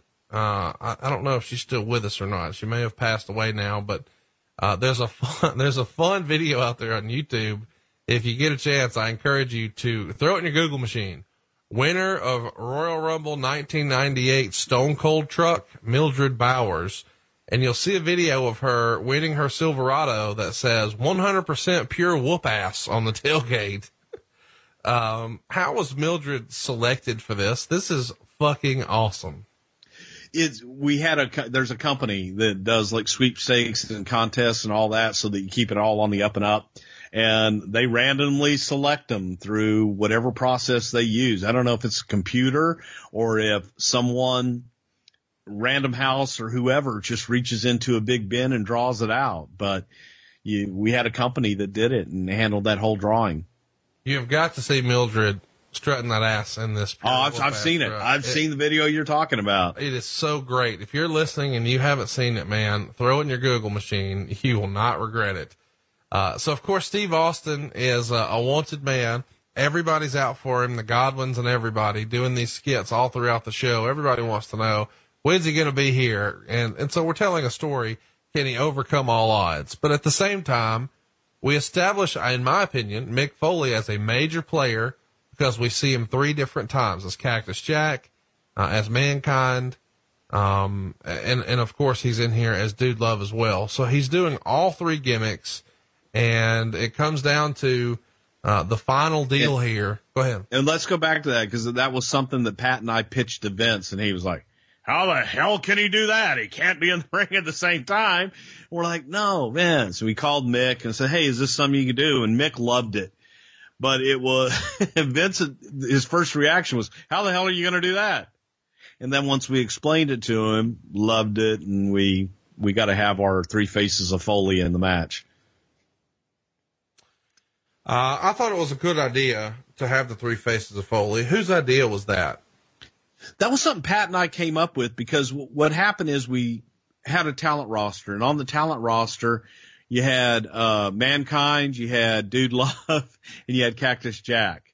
So I'm thinking, well, shit, we should have all 3 of them. Wouldn't that be great? And Pat starts laughing. Oh, my God, you could have all 3. And we started playing with it and then pitched the idea, and it actually stuck. So that was a fun little bit of that Rumble. Number 30 into the ring was Vader. And, I found it kind of funny when he's marching out to the ring, knowing what we know now. Of course, I never caught this back then. Jim Ross refers to Vader as that big old stinky grizzly bear. Exactly. Which I thought was hilarious. The other great JR line from the Royal Rumble is when Jim Cornette and Jeff Jarrett came out and attacked Owen Hart. Saying, Jim Cornette is a stain on the underwear of life. Sassafras. I thought that was a great line. We get down to the final nitty gritty here, and 4 of the final dudes here are Dude Love, which is a sign that, hey, they got a lot of confidence in Mick. He's going to be a player. Farouk, and Farouk is eliminated by The Rock. Obviously, that's showing you that, hey, we're going to continue to advance this Nation of Domination dissension storyline. And our last 2 are The Rock and Stone Cold. Little did we know that later that year, The Rock would be the world champion, and here we would be. Is it always a good rule of thumb that if you're in that final 4 or final 2, that's sort of where the company sees you as a top guy? Because this felt like a real coming out party for The Rock here. Well, obviously, the last guys in the ring, you want to have the audience believe, hey, one of these guys. You don't want them to be able to pick it. So you want them to believe that whoever's in the ring at that time can win this thing. So yeah, you always want top guys in there, but I think we did a good job throughout this whole Rumble of telling stories with the Nation fighting each other and the Farouk Rock story and Steve kind of overcoming the odds. And there was just a lot of fun stories throughout the night in the Rumble. Steve Austin won the match. He eliminated 7 folks. Meltzer gives it 2.5 stars. Not my favorite Rumble match ever. Where would you rank it? Top 5. I love you for that. I was hoping you'd say that. Shawn Michaels. Definitely in my top 5 of Rumbles. Absolutely.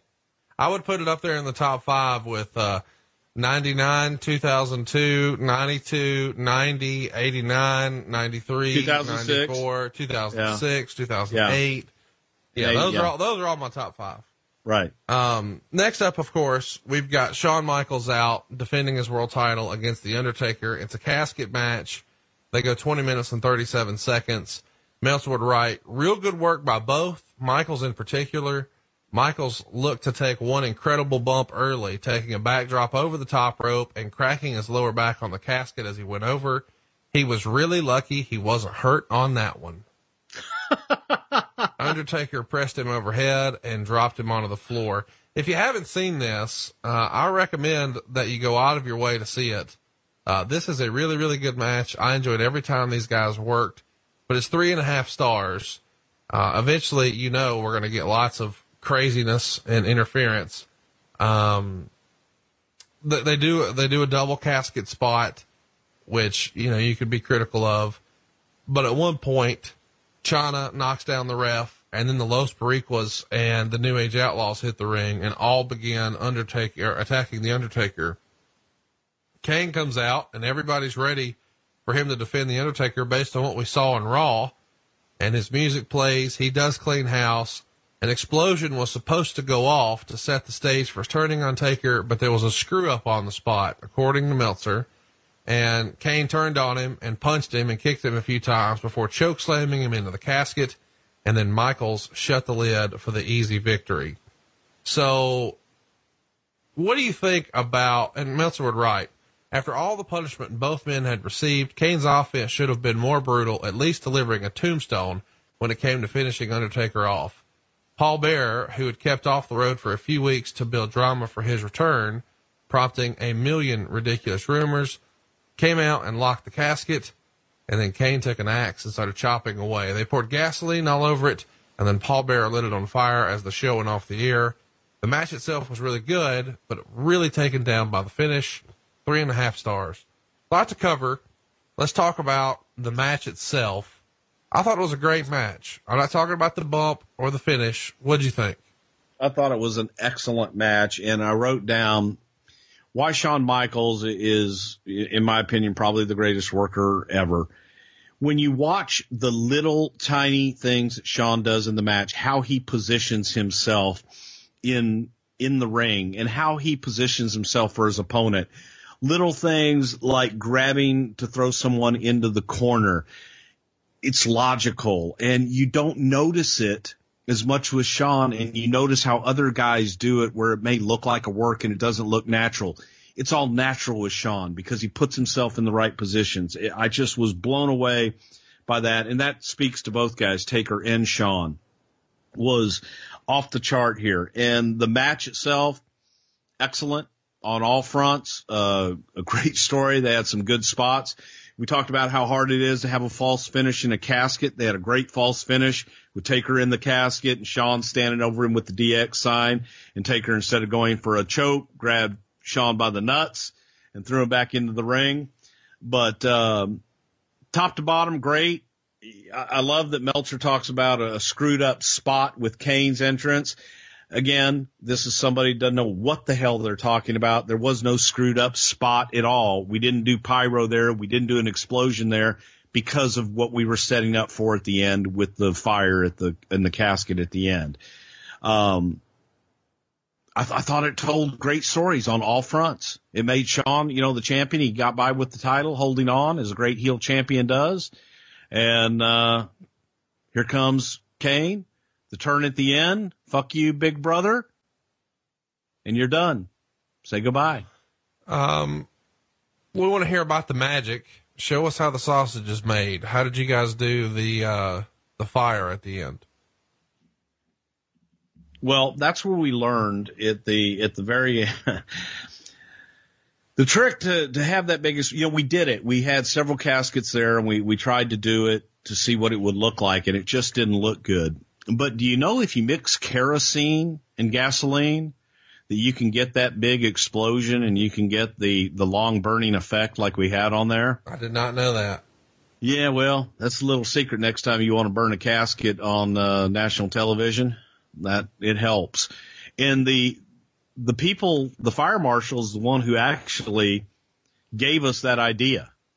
And they were obviously concerned how close we were to the people and things like that. But the whole idea behind chopping the casket up was so that there was air, so the fire could breathe, and pouring the mixture of the gasoline and the kerosene and all that inside the casket just really helped to make that damn thing burn and explode and look beautiful as we got out of it on TV. So, I've got to ask, I assume that the Undertaker slides under the ring somehow. It's magic. Come on, Bruce. I can't give away the magic. It's magic. Bruce, you haven't revealed shit on this episode. God damn it. Do it for the fans. Let's do it. Where does Undertaker go? He mysteriously disappeared because he's the Undertaker.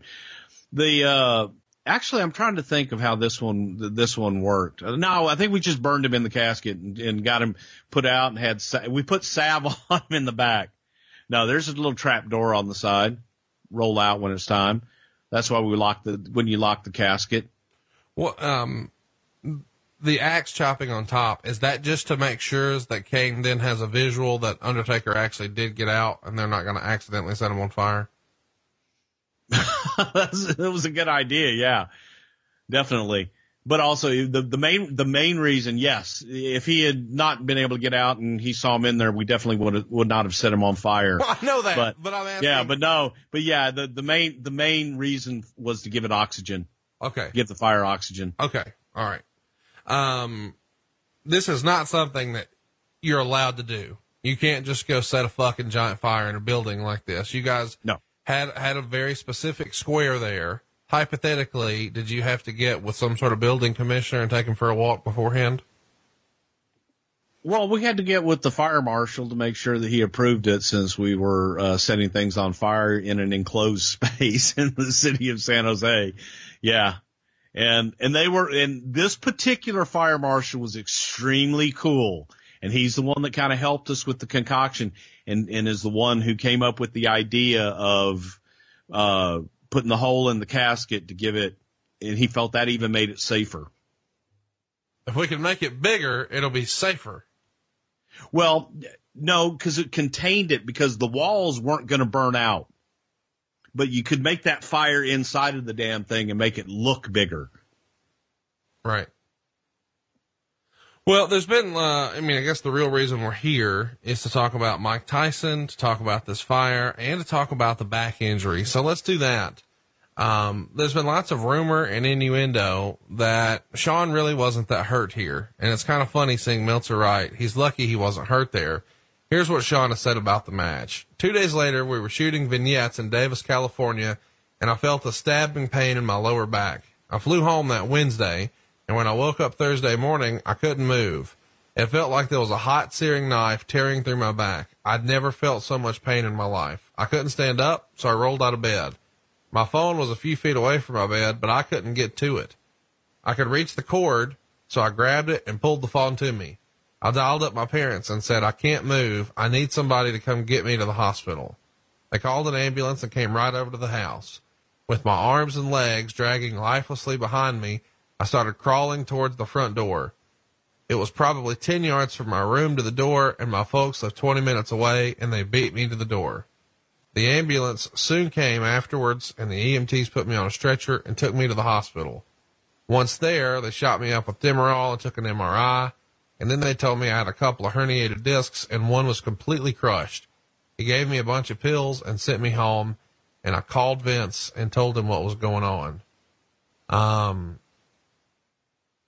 What are we going to do? He asked. Sean allegedly says, I can do WrestleMania, but I think it would be best if I could have the February pay-per-view off. This is very serious. And allegedly, Vince said, I want you to come here. I have a doctor I want you to see. Let's get a couple of opinions on it. We'll get you better for WrestleMania. That's the important thing. So Vince wanted him to go see a doctor in New York the guy who treated Dennis Byrd, who was the famous New York Jets lineman who had broken his neck during a game. So he flew to New York and went to see him, and the doctor examined him and said, you're through. You'll never wrestle again. So he's obviously upset by that. And, we're off to the races, I guess. What do you remember about the injury that night? Did Sean come to the back complaining about the bump? Was he hurting that night? When do you first hear Sean called from his house in San Antonio and said he can't walk? Well, working backwards, I remember, the phone call when Sean couldn't walk and the ambulance was on the way and his girlfriend was involved in there somewhere and his parents were upset because he couldn't walk and had been rushed to the hospital. We didn't know what the hell was going on. So once we got the word about the discs and everything, Vince wanted him to come up and see this doctor. And pretty much exactly, as you just said, that's pretty much exactly how it went down. And we were concerned that, that this was it. But that night, I think Sean's adrenaline was so much that, God, he worked the rest of the match. He came back and made a comment about, man, I whacked the shit out of my back on that bump. But that was the extent of it. He just thought he whacked the shit out of his back and that it was going to be a bruise. And that was a part of it. Didn't think it was a real serious injury at that time. And obviously wasn't giving him enough problems that he couldn't do the match. But then a few days later, all hell broke loose. When the office hears, oh, he's hurt his back, do people start to get very skeptical based on what we talked about earlier? Sean not really wanting to drop a belt. I'm not saying, and you defended it back then an hour ago, but I'm just asking, were a lot of people sort of going, oh, here we go again? Yeah, and I think that's why Vince wanted him to come up and see his doctor. Probably to legitimize it and make sure that he was telling us the truth and to try and help him if he was hurt. But I think there were definitely skeptics. Well, the next night is when things really started to take off. It's the Tyson angle. Meltzer would write, the angle, which started when a heavily booed Vince McMahon brought an even more booed Mike Tyson and his entourage to the ring. Just when McMahon was going to make the announcement of Tyson's role in WrestleMania, Austin showed up. All right, of course, we know that Austin would challenge Tyson here, and McMahon starts flipping out. Austin winds up flipping Tyson off with both hands. Tyson shoves Austin. There's a major pull apart, and McMahon is yelling, "You ruined it, damn it!" Somewhere in here, Tyson calls Austin an F word, and we're done.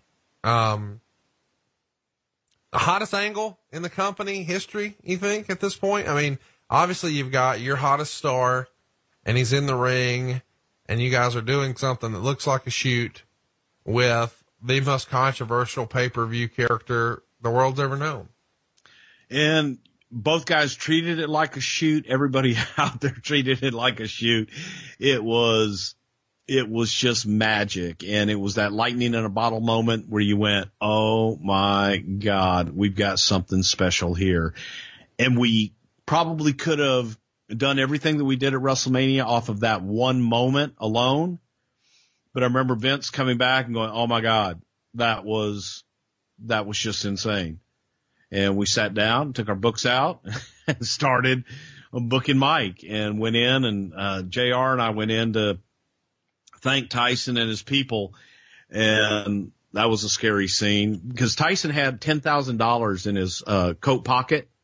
You go back and watch this. He, in his, breast pocket had 10 grand, $100 bills, and it all went flying during that melee.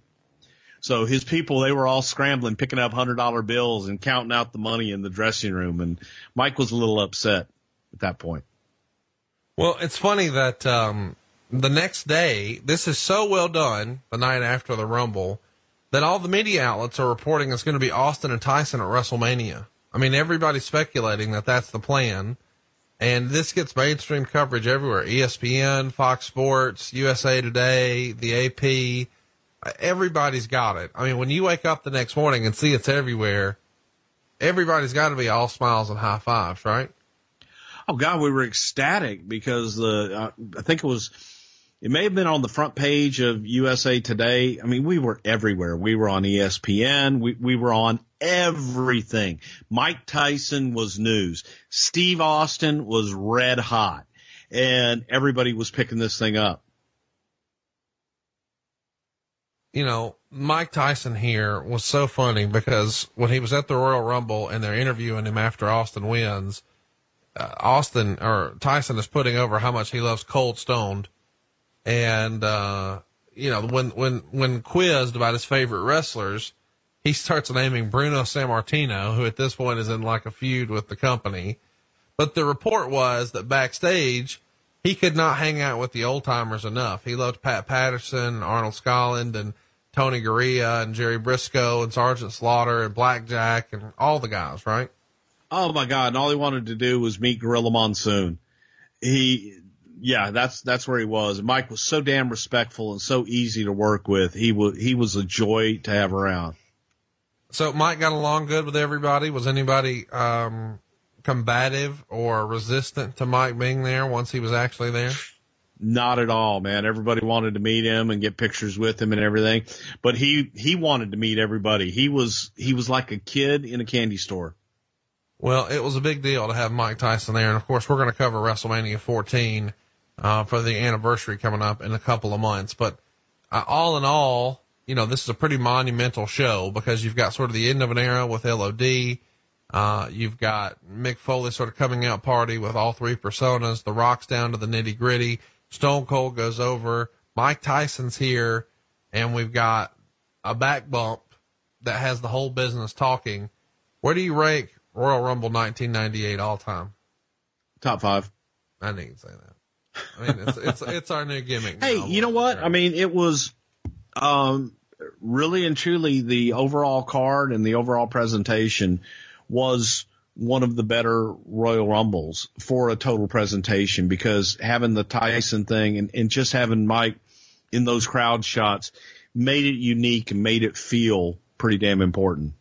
Let's rapid fire some questions from Facebook. Facebook.com/something to wrestle is where you can ask questions for next week's show, Royal Rumble 1988. Bruce, are you ready? I'm ready. What was the idea for the poster with a bunch of nails in Austin's head? It's very confusing. That was the old, what was it, Pinhead? Yeah.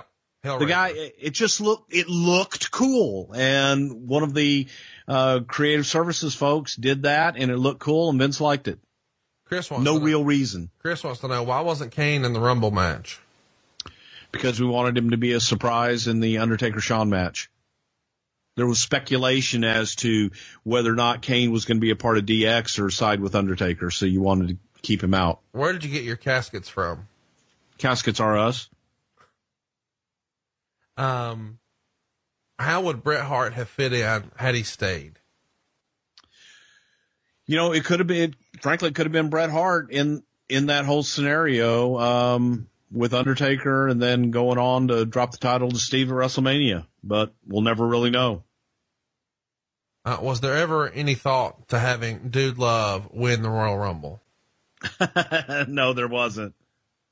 Lots of questions about whether or not you think this injury really kept Shawn out for 4 years, or maybe was that some of his stubbornness from not wanting to come back? I think it was stubbornness on Shawn's part and stubbornness on Vince's part. I think Shawn, had the time and was like, if they're going to pay me, I'm going to sit out. And I think Vince on his part was, if he wants to sit out, he's going to miss out on making a lot of money and being a part of this. Stuart wants to know, what was your favorite Tom Brandi match? Remember that one with Sal Sincere? That was probably it. Andy wants to know, was there ever any talk between Taker and Shawn of calling a different finish because of the injury? I guess the answer is no if he didn't know how bad he was hurt, right? No, and he worked that whole match and did everything that he needed to do. Do you think he didn't notice because of adrenaline, or was he also probably sort of self-medicating at the time already? No, it was probably adrenaline. Jared wants to know, why in the hell is one of the Harris twins giving pile drivers in a Royal Rumble? Oh my God, I saw that and about died. I have no idea that, and it was to Terry Funk. Terry probably called it. Adam wants to know, how many times did you call 1-800-COLLECT? We'll see you next week right here for Royal Rumble 1988 on Something to Wrestle With. Bruce Pritchard. John brings his skewed sense of humor. Jeff brings tips to cut strokes off your next round.